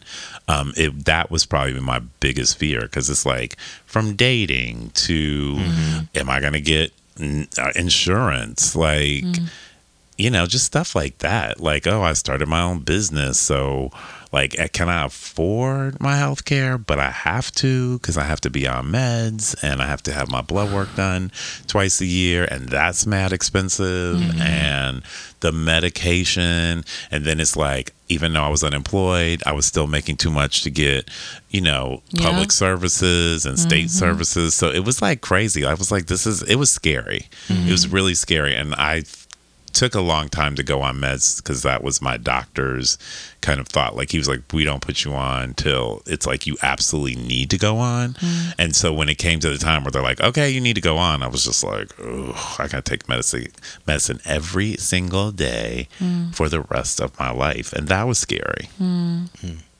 But I pushed past. How did you get through that? Like, was it because I remember you said you had a friend that kind of helped you come out? Yeah. Was it that person or? So I had one friend that so I got really sick, and then like I was just like, oh, this must be stomach flu, or there was some virus that was swine flu was going around, and I was like, oh my God, I have swine flu, and then I was like, okay, this is really long, this is not clearing up, I'm getting mad skinny, what's going on? / I wasn't mad about the skinny part, and then we never are, so then I was like, okay, and then a friend was like, who was positive, was like, I think you need to go get tested, and I did not go. I was like, no, I'm good. And almost a year to the date, because your body has kind of this memory, right? I got sick a year to the date again, and he was like, so we're going to go get tested, it's not a question. And he went with me, and you know, I was lucky that I had a bunch of friends who had been diagnosed before me. And so they kind of really guided me through and like would tell me about the issues around medication and how you deal with different reactions of your body. And obviously it affects people differently. So they were all really good. And I've tried to be that person now in supporting people. It kind of still messes with my head. There's so many young people tell me who are like millennials that they're positive. Is kind of scary because I'm like, that shouldn't have to be. But yes, a lot. So that's how I pushed past, was just, and then I had a boyfriend who I feel like was terrified that I was positive. And it made me feel so ashamed. And I remember when we broke up, I was like, I am definitely going to become an HIV spokesperson and put it out there. Because also I was tired of going on these dates and being like, okay, I really like this dude, but now I got to have this conversation. And then most of the time people are like, oh, I'm out. And then they're like, I can't deal with that. Or they'd be like, oh, I am too, perfect. Like, and that was cool. But it was just like a thing all the time. And so I was kind of like, I want to eliminate part of the thing, which is like, okay, guess what? I'm on magazine covers and in essence, talking about I'm HIV positive, so it released me from a lot of the shame that I carried. I like that. Oh, all right. I know. I came prepared. I came to bless. I have one. Yes. I do have a question because I was interested in this. Yes. So I know we're still in the pray section, but so you were also adopted as well. Yeah. And I want to know, like, have you ever been in contact with your biological family at all? Nope. I literally just had this conversation like 2 hours ago. So I have not. So I was born in 1967. So back then and I think still you can lock the files so that because you don't want the parents. It's just to protect the birth parents. Yeah. And so, I mean, nowadays, I'm sure like in a day I could get it unlocked. Obviously, because I'm so old too. So my goal is that I want to go find them. I actually am working on a memoir that will encompass that journey of going to find my birth parents. I have no idea what I'm going to find. I actually was going to do it with my mom before she passed away, but her health didn't allow that to happen. So I did some video with her before she passed, which was really cool. Nice. So it's going to be, so then I'll layer in my whole memoir life story into that journey because as comfortable and cool as I am with myself, I always feel like there's a small piece of me that I just don't know anything about. I've never seen the woman that gave birth to me. I've never met my dad. And it's just this like weird whole thing. And I think now that both of my parents are deceased, it feels more urgent, even if they've already passed away. It just feels this orphan feeling, which is normal when both your parents are passed away, if you're adopted or not. So I just think it's like an important part of my journey, and I think it will open me up to a lot of things. And I don't know who they are, where they are. I have bits and pieces of information, but I don't know what I'm going to find either. And then one of my friends, I was like, you got to have those real good friends that they say stuff and you're like, I hate you, but you're spot on. And I'm going to thank you one day for saying this. That's majority of my friends. Right? The real friends, the real ones. And I remember they said, well, what if they have children they didn't give away for adoption? It's like, I want to punch you in the face right now for that, because it's good. Like, what if I go and they're like, oh, well, we didn't give all these kids away. I mean, like, why me? Yeah. But yeah, like I just want to know who they are, if they're alive or not. It just feels like this like missing link in my life. Yeah, I think it would be good. I feel like the part that you're encompassing your memoir, and you're also doing this kind of journey and kind of sharing it with the world too, which is nice, because I think even hearing about how you were feeling as an adopted person, Yes, I feel like that's something a lot of people can relate to, and we don't necessarily hear a lot. I think with like a show like This Is Us, maybe we kind of like have been hearing about it. Yeah. But I don't think we hear that enough. And it's especially not from Black people. Yeah. You don't hear the narratives, but it's so weird, especially because the generation I'm from, there were a lot of adoptions at that time, and a lot of people couldn't have kids and they adopted. And it's interesting, like even now I talk to friends that are thinking about adopting or can't have kids, and they have all these questions because they just want to know kind of like, how do you deal with it? And my parents were my adopted parents, who are my parents, were just super dope about it, because they told me when I was real young. Oh, good. So it was always part of my story. So it never was like you're 25 and you're like, oh, by the way, you know. Well, that's good. Yeah, because I think that's appreciate weird. them for that. Yeah. Amen. Right? Listen. Because you could have had the whole other story like, wait, really? Huh? Nah, you're lying. Right. You joking. Yeah. All right, so we're going to go into that. Ew. Come on, let's do it. Let's go. You celebrated your 50th birthday last year. How has dating changed for you since your 20s? Like, what do you value now in partner that you didn't value in your 20s or your 30s or your 40s? Like, how has it changed over the years? It's so funny. So guys are always like, what's your type? And I always say character. And they're like, what do you mean? And I was like, I'm attracted to an amazing character. So, and it's funny, if you look through guys that I've significantly dated, there's not like, I only like dark-skinned guys, I only like butch queens. Like, it's none of that stuff. It's like, runs the gamut. I feel like I'm a little bit more discerning now. So I'm trying to be in a space where, because I fall in love like a leaf falling off a tree. Like, it's kind of not healthy. Same. Right? Like, you know what it is. It's not healthy. Ooh, child. Yeah. Yeah. And so, but I'm in this space of also being very open and vulnerable and kind of showing that, which I think that I wouldn't have done in my 20s or 30s or 40s. And I think I'm now like, okay, obviously this wasn't working all the ways I've tried. So now I'm open to trying different things. And so in a situation I'm in right now, it's very much, hey, let's see how this goes. Let's get to know each other. We're not having sex for 90 days, which is... woo! It's cool if you ain't really sexually attracted to the person, but when you feel all that chemistry and electricity, it's like, yeah.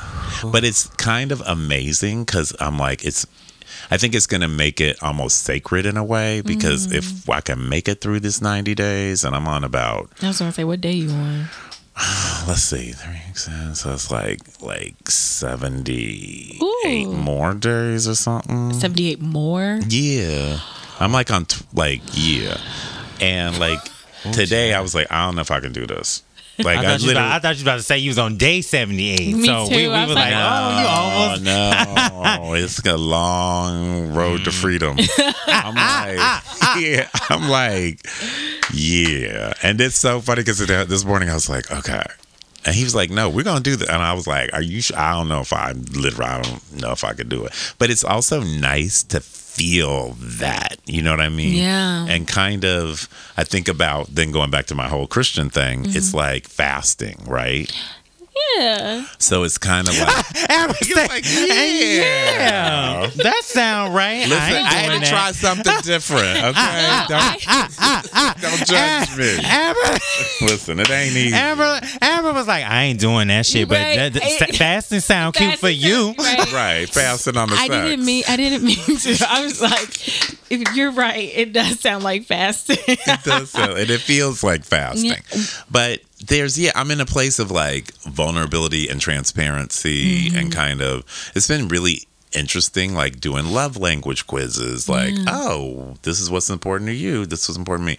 And also being like, this is a process of getting to know someone and kind of just, Iyanla Vanzant always talks about, it's like relationships are a reflection of yourself, which is like a really like hard thing, because then you're like, things that get on your nerves, you're like, ooh, is that him or is that me? Stuff like that.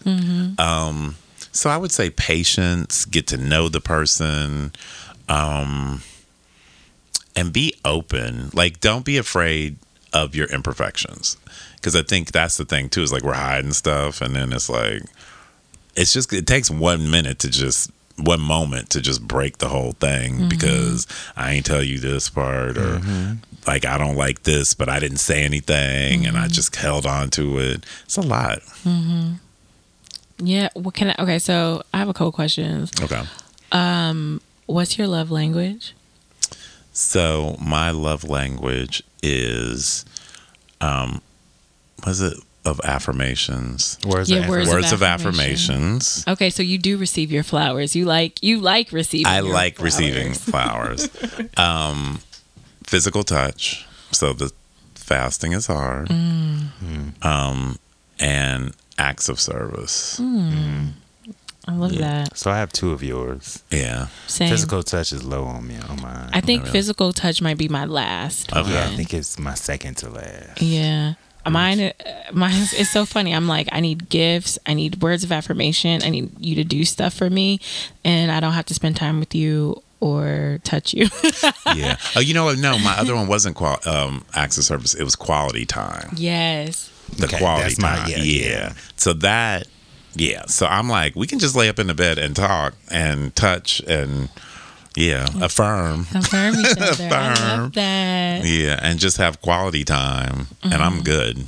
Because I go out so much for work and stuff. It's like, I don't need a date to be like this full-on thing. I'm like, I'm good with like, let's order in and watch TV. Like, we were watching Boomerang on the couch, eating Mexican food. I was good.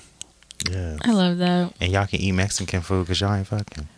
That part. Listen, we can eat because we're not fucking. Fucking right. Okay? Real talk, because we in the thought part, right? Okay. Y'all can eat Mexican. I'm telling you, as a peer for her spokesperson, Yeah. eat your food. Yeah. Anywho. Yeah. No. Not when you're taking it up the butt. What? You got to know. Yeah. Come on, man. What piece of advice would you give to black gay men or black queer men about dating who are in their 40s and older?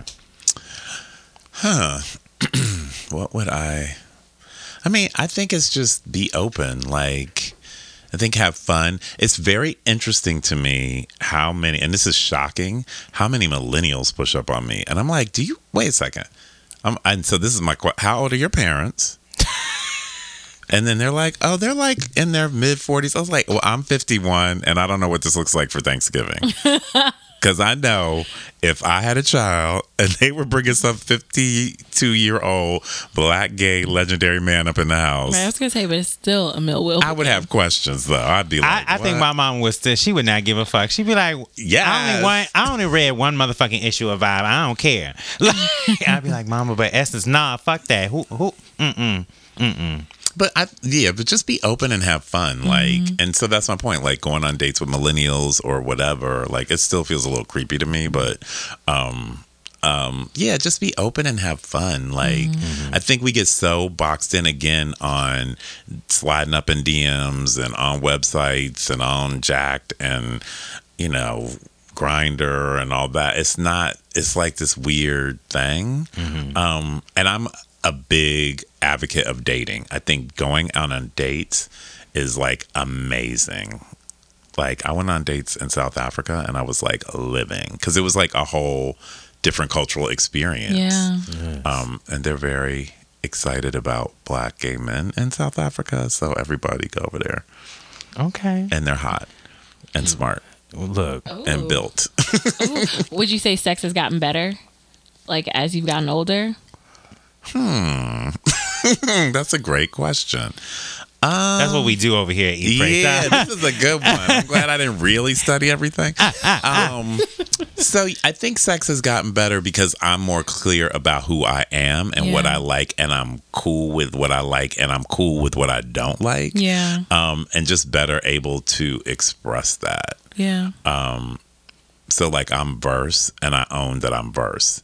But then it's like people are like, are you really verse or you a bottom? And I'm like, I'm really verse. Like I really like both. And it depends on the partner and the chemistry in the moment of what I prefer. And I think when I was younger, I would just kind of follow what the dude wanted.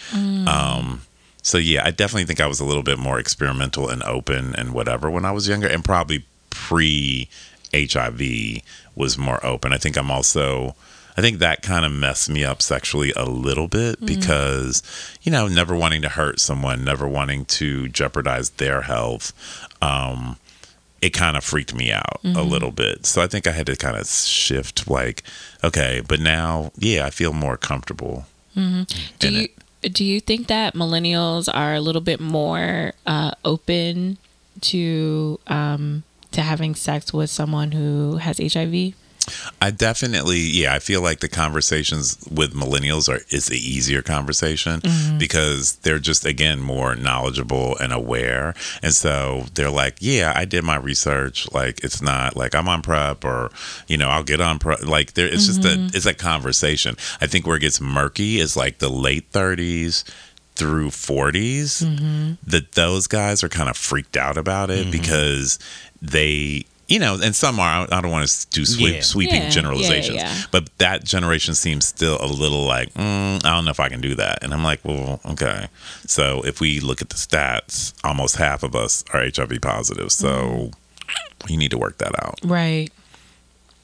Yeah, because you can still, because I was thinking about this. I was like, I guess I haven't. I know that I don't have any issue. Like if someone were like, I have HIV, I'd be like, okay, cool. Like there are things that we can do.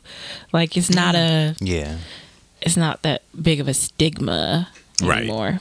No, it's not. And especially like if you're undetectable, people just have to be knowledgeable and should be. But this is my issue with the black gay community specifically is I don't know how really knowledgeable we are because we still have the highest numbers of infections. So Yes. And I think I'll say this, I think even now with PrEP, like I think somewhere that kind of like, we think that PrEP is like the answer. So it's like you can still get like all the raw sex. And it's like and don't get me wrong, I don't want to, but you can still get venereal diseases and STDs and people don't think that. So I also think there's something interesting with the younger generation because a lot of them have grown up on porn, right?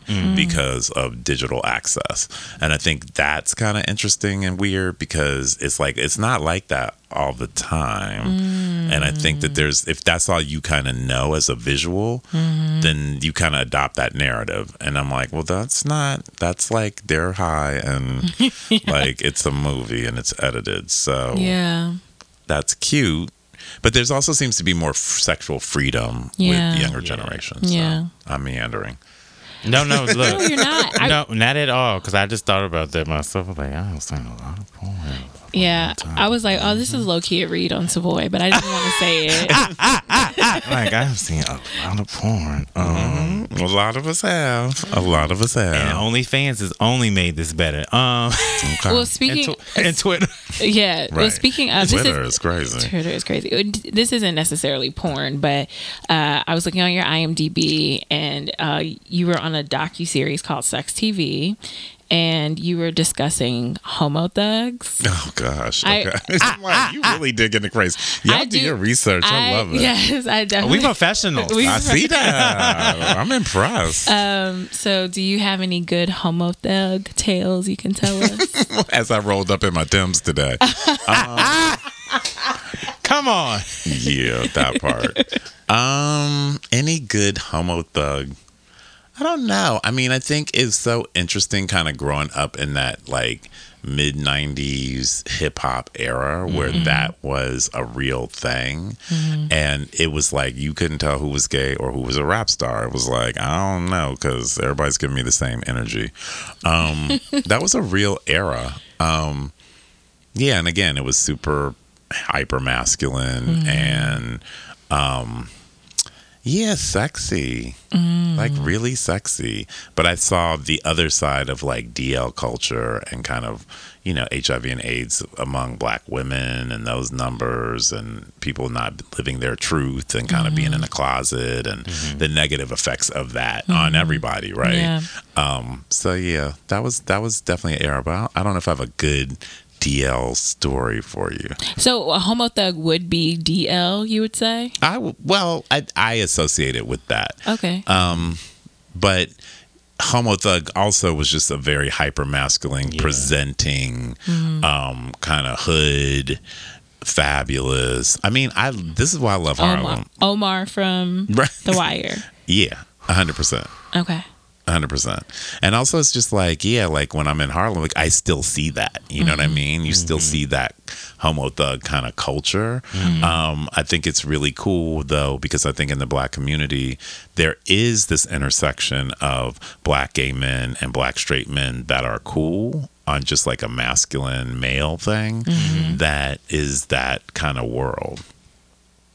Do you feel like at that time, I guess, do you feel like it was more hard to be like feminine or not as masculine during like that era, so to speak? Well, when I think historically of kind of the black community, there's always been queer presence. So it's just kind of like, yeah, there was always going to be the trans woman in the neighborhood just beat your ass if you tried it. And I think a lot of gay... Shout out to her. Shout out to her. Exactly. And there were always a lot queen. of very like masculine lesbian couples with kids that, again, like don't mess with them. I think we've always had a presence. I think that it...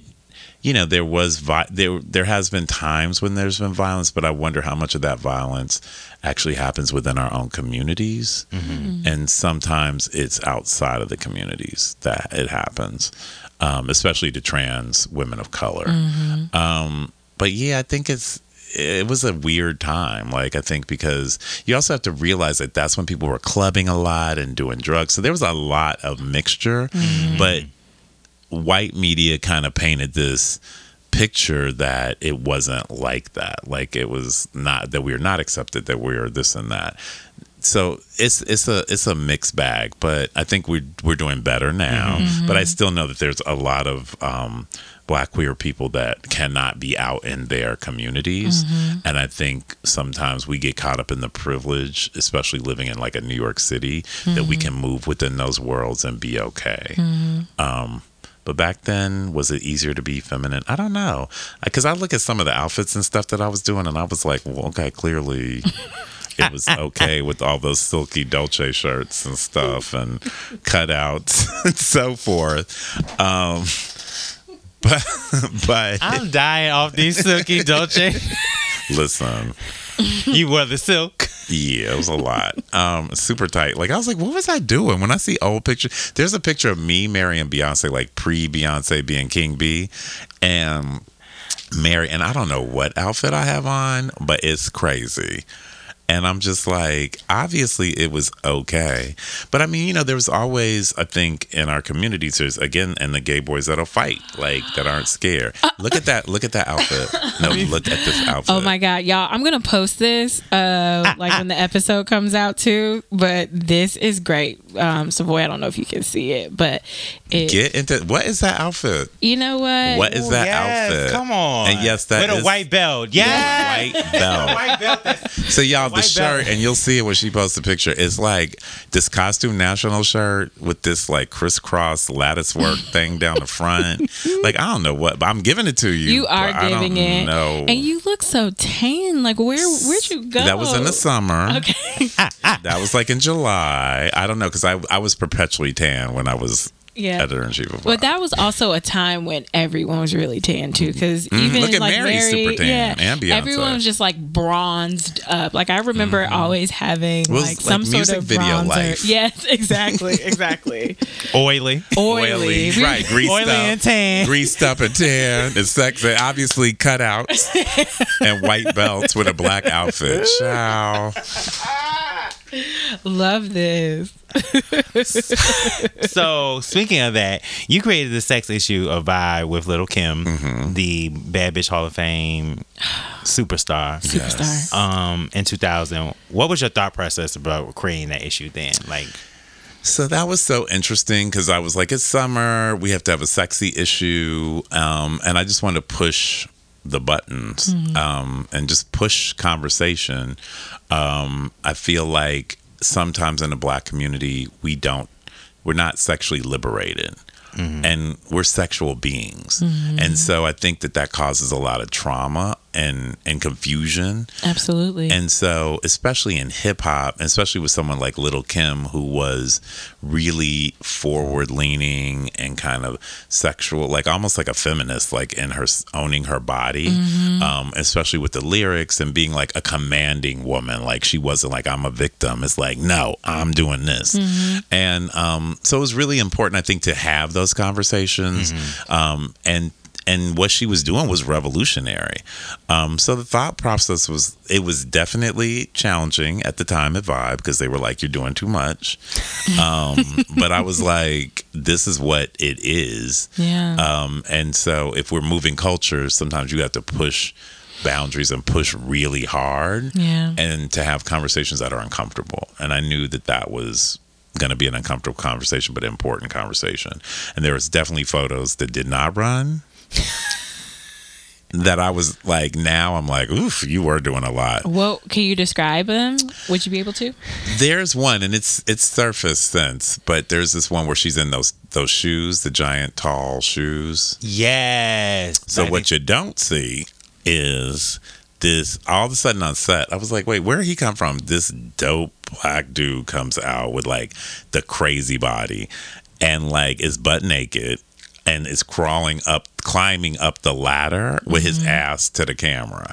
And I'm like, we can't run, like we're never going to be able to. I think I have seen that one. Yeah, it's surfaced. Yeah. And I'm like, we can't run. I think we had an edited version, but there's one where like his asshole was like at your face. And that was a beautiful body. It was his beautiful body. Oh, child, you got to see all that on set. All of that. But there was just other, and then there was a lot like, you know, her as like the blow up doll and like, it was a lot. It was a lot. But iconic, okay? Okay, legendary and iconic. Yes. Oddest place you've had sex. Hottest place I've had sex. Oddest. But Oddest and hottest. Okay. You can do both. I'm going to just float it into one in the ocean. Ooh. Do you know? Can you tell us what ocean? Oh, see, you know you're the truth. Can you tell us? Me in trouble at a good old Reese Beach. Oops. Back in the day. Okay. But yeah, very sexy. All right, come on. Last In question. the daytime. Okay. Ooh, in the daytime. I love that. Ooh, that just reminded me of the time I went to Fire Island. Ooh, child. And you saw somebody have sex in the daytime? I out saw there? people. I saw two men. In the meat rack. What's the little? Is that what it's called? Yeah. That walk from one beach to the. I saw two men like literally go under. Like literally, I was like, "What the fuck they doing?" White guys, of course. Yeah. Well, You know, yeah. Well, I'm sure. look. Yeah, I'm sure there was some. But there wasn't too many black folks Right. doing that. Yeah. Right. Yeah. But the way he like crawled into the bushes, and like he walked past us like seatedly and like literally crawl under the bushes, and I was like, and then I looked.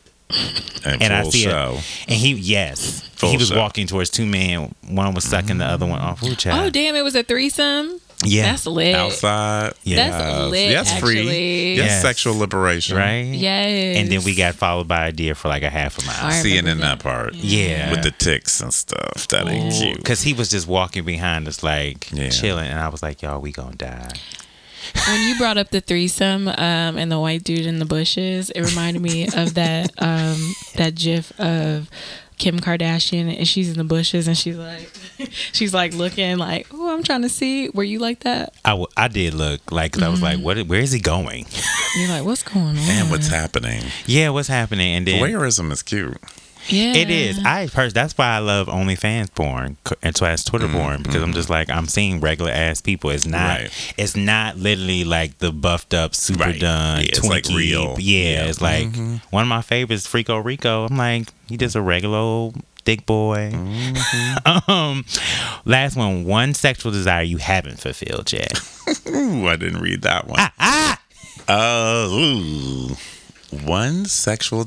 Wow, y'all, really? Yeah. You don't Come on. Come on. You don't have to answer. Ooh. One sexual. Do you have one, Savoy? Wow. Yeah, let me marinate. I have one. Yeah. What's yours? I really, really need a threesome with two dudes. Like, I just need it. Like, more than anything. That is like my big, like, just please. You know, Please happen for me in 2019.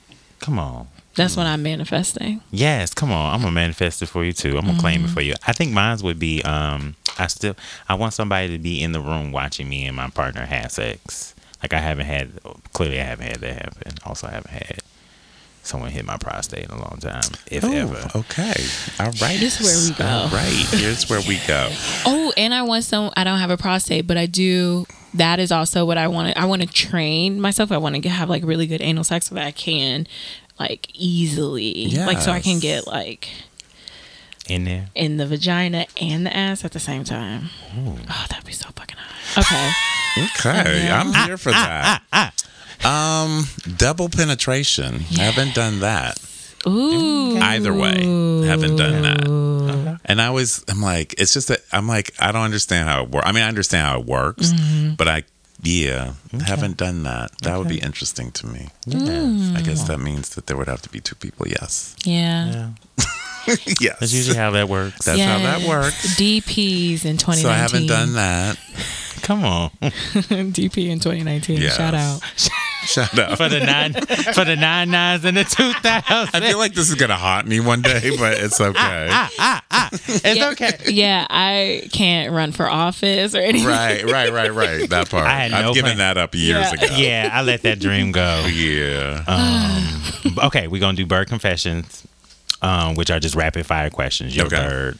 So I just want you to go into your most like. Let me sip this water.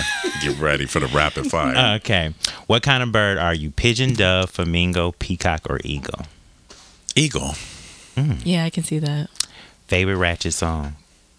Oh, I have to tell you? Yeah, Really? yeah.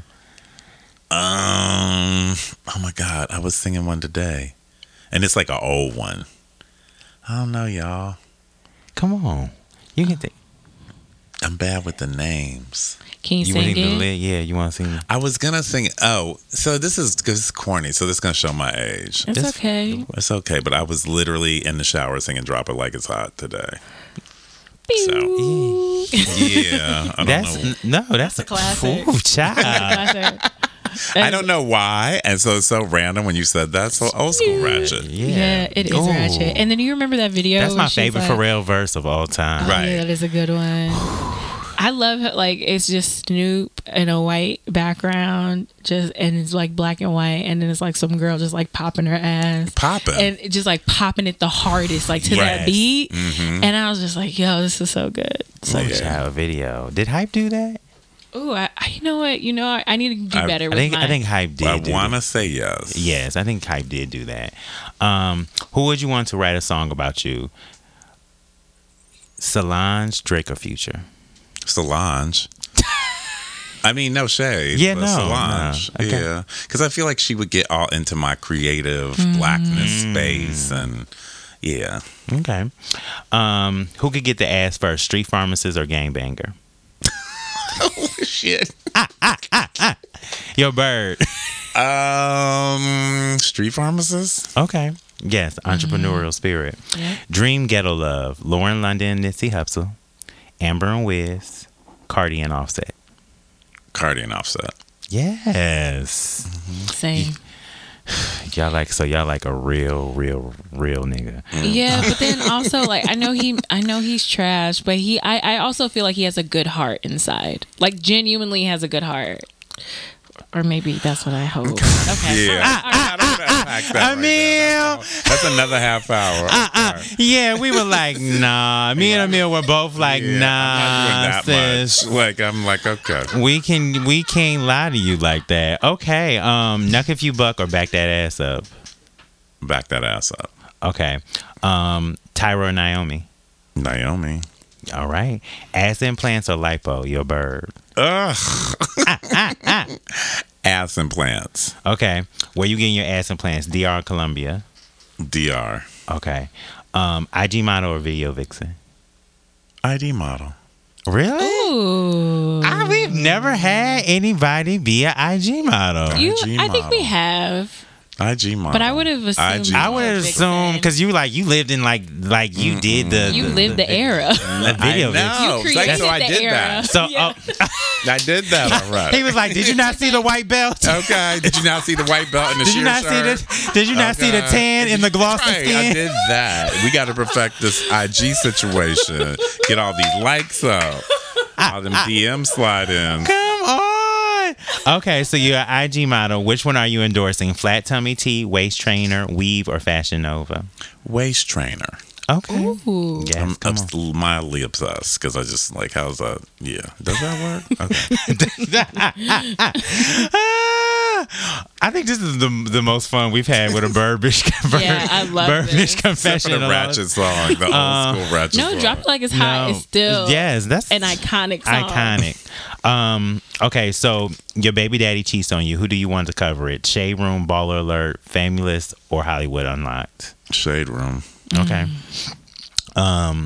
You going on celebrity dinner to get, paparazzi. You going to Philippe Child, Nobu, or Catch? Catch. Really? I would have thought you were more of a Nobu kind of guy. Yeah, but paparazzi be better than me packing. Fair. I was thinking L.A. Nobu. Oh, okay. See, I always think L.A. Yeah, I don't. For paparazzi. too. Yeah. Okay. That's fair. Plan B or prayer? Prayer. Come on. Bird or not. Prayer. Come on, Pastor Mike. Okay. Come on. Influence. Right. All right. Zaddy of the week. This is one man we are currently crushing on, or male presenting, that we feel like we're crushing on and that can get everything. We will let you do the honor of picking your Zaddy of the week. And it can be anybody. My Zaddy of the week. Oh, this is awesome. Who will my Zaddy of the week be? I'm trying to think of what happened this week too. Like if there's anybody.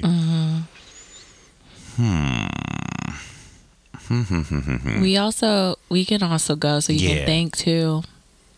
If I you got want. mine. Oh yeah, you guys go. Yeah. Mine, in honor of the name of this episode, Love Jones, it is Lorenz Tate. Okay. He is a classic find.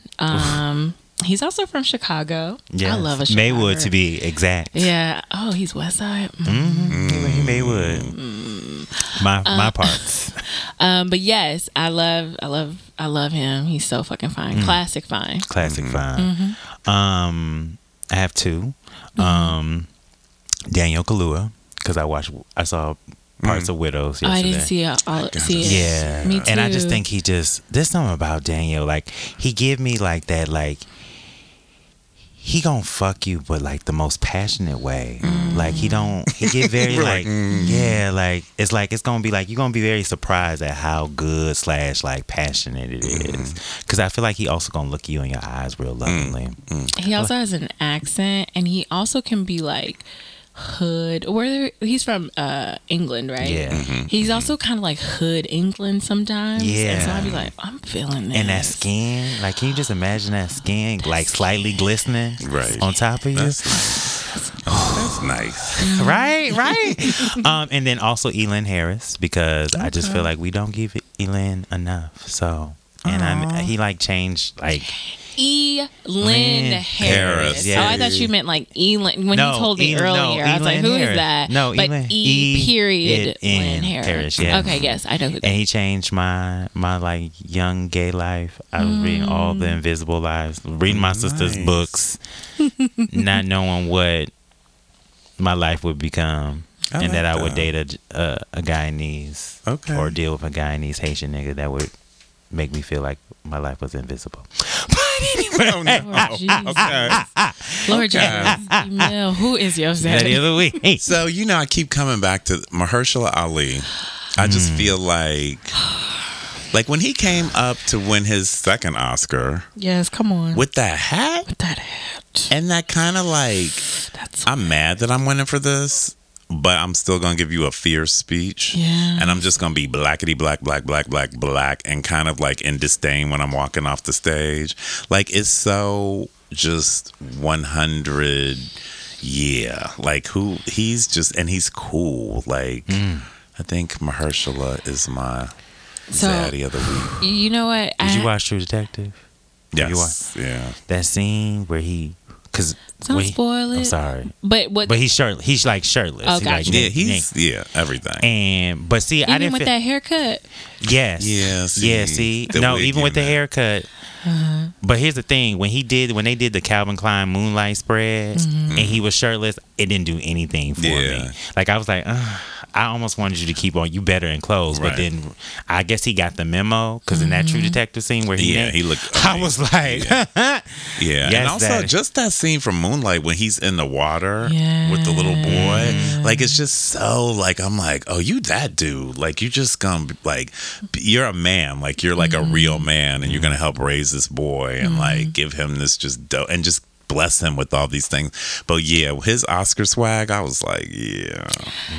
Okay, so I was telling Savoy this before, and maybe I think it might have been we were talking to MD, but one of my favorite parts of sex is like that moment where you like have to breathe in to like get it all in, and Mahershala gives me that like that breath every time I think of him, like that. That just y'all, y'all imagine I've been dealing with this Emil for almost 11 years I now. love it. I'm like, This is the type of yes. person. This is what she's been saying shit like this since 2008. I love it. I'm like, be free. You're right, and she's very unassuming. I remember the first time me and Amber went to lunch at the pizza spot down the street from Universal we Motown, sure fucking did, and we saw Sierra. Oh, that's fierce. And we saw Sierra. That's fierce. I was like, I wasn't expecting all this because she was like, I was like, where are you from? She's like, I'm from Chicago, and I was like, you are? Yeah, I'm very much so. I think, and people are probably like learning this about me, but some of the things that I say, like it comes out of nowhere. You're like I was telling them I used to be a bully back in the day, and That's our not friend, that surprising. our friend Tierra was like, I can't imagine that, and then I was like, yeah, I was a bully, but yeah, I think I'm just an unassuming person sometimes. I like that. Amen. Amen. So Bad Bitch Hall of Fame. Yes. One woman we feel like deserves the flowers. It can be any woman. Just anybody you feel like you want to give your flowers to. Like right now. Right now.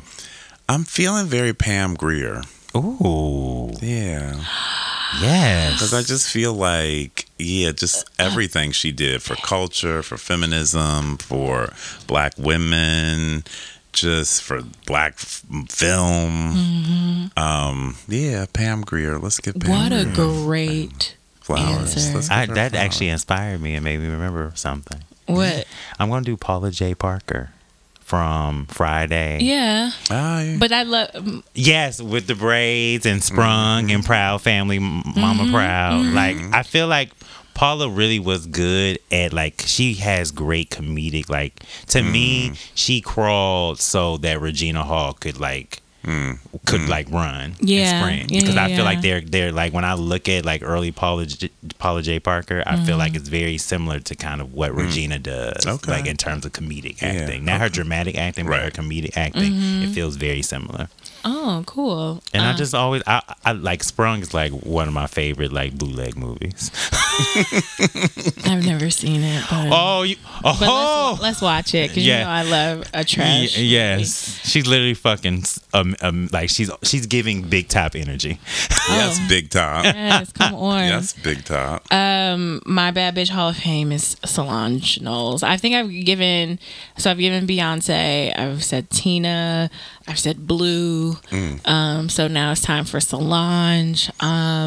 This album was, I don't give a fuck what y'all think or whatever, don't tweet me. But it was really, really great. I love that she was so experimental. I love that she's always so unapologetic about being an R&B artist, because I think a lot of R&B artists are like, who are making more experimental music, are like, don't box me in, I'm not R&B or whatever, but you can still be an R&B artist and still make really dope and cool music and still, you know, push the genre and push other genres of music too.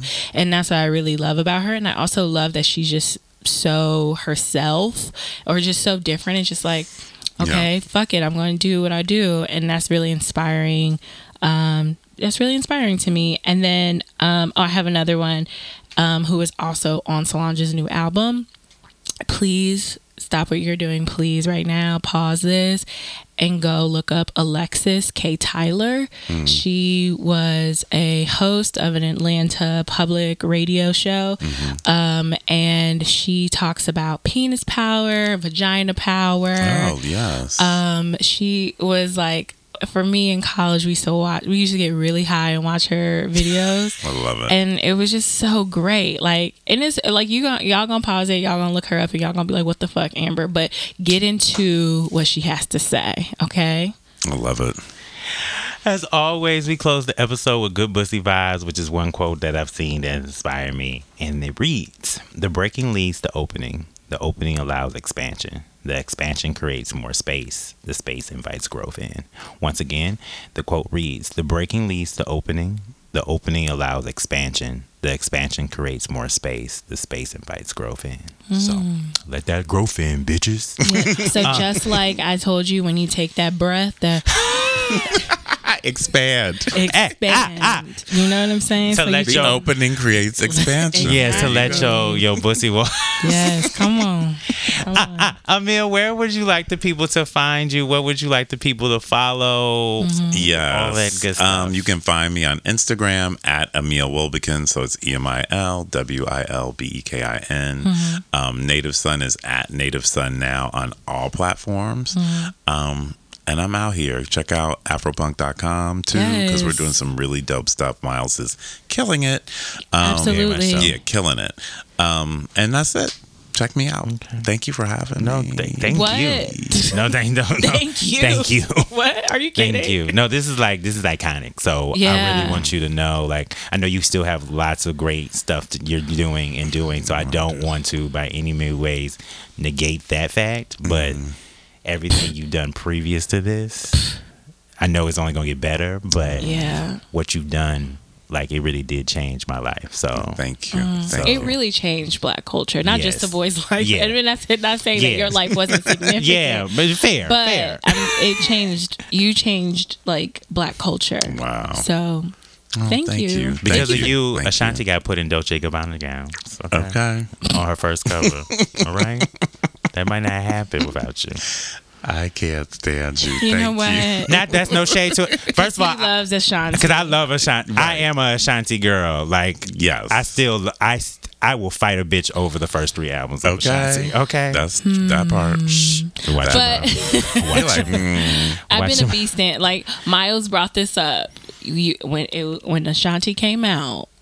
Like everybody was like, "Oh, she's better than B or whatever." Blah blah blah, and no.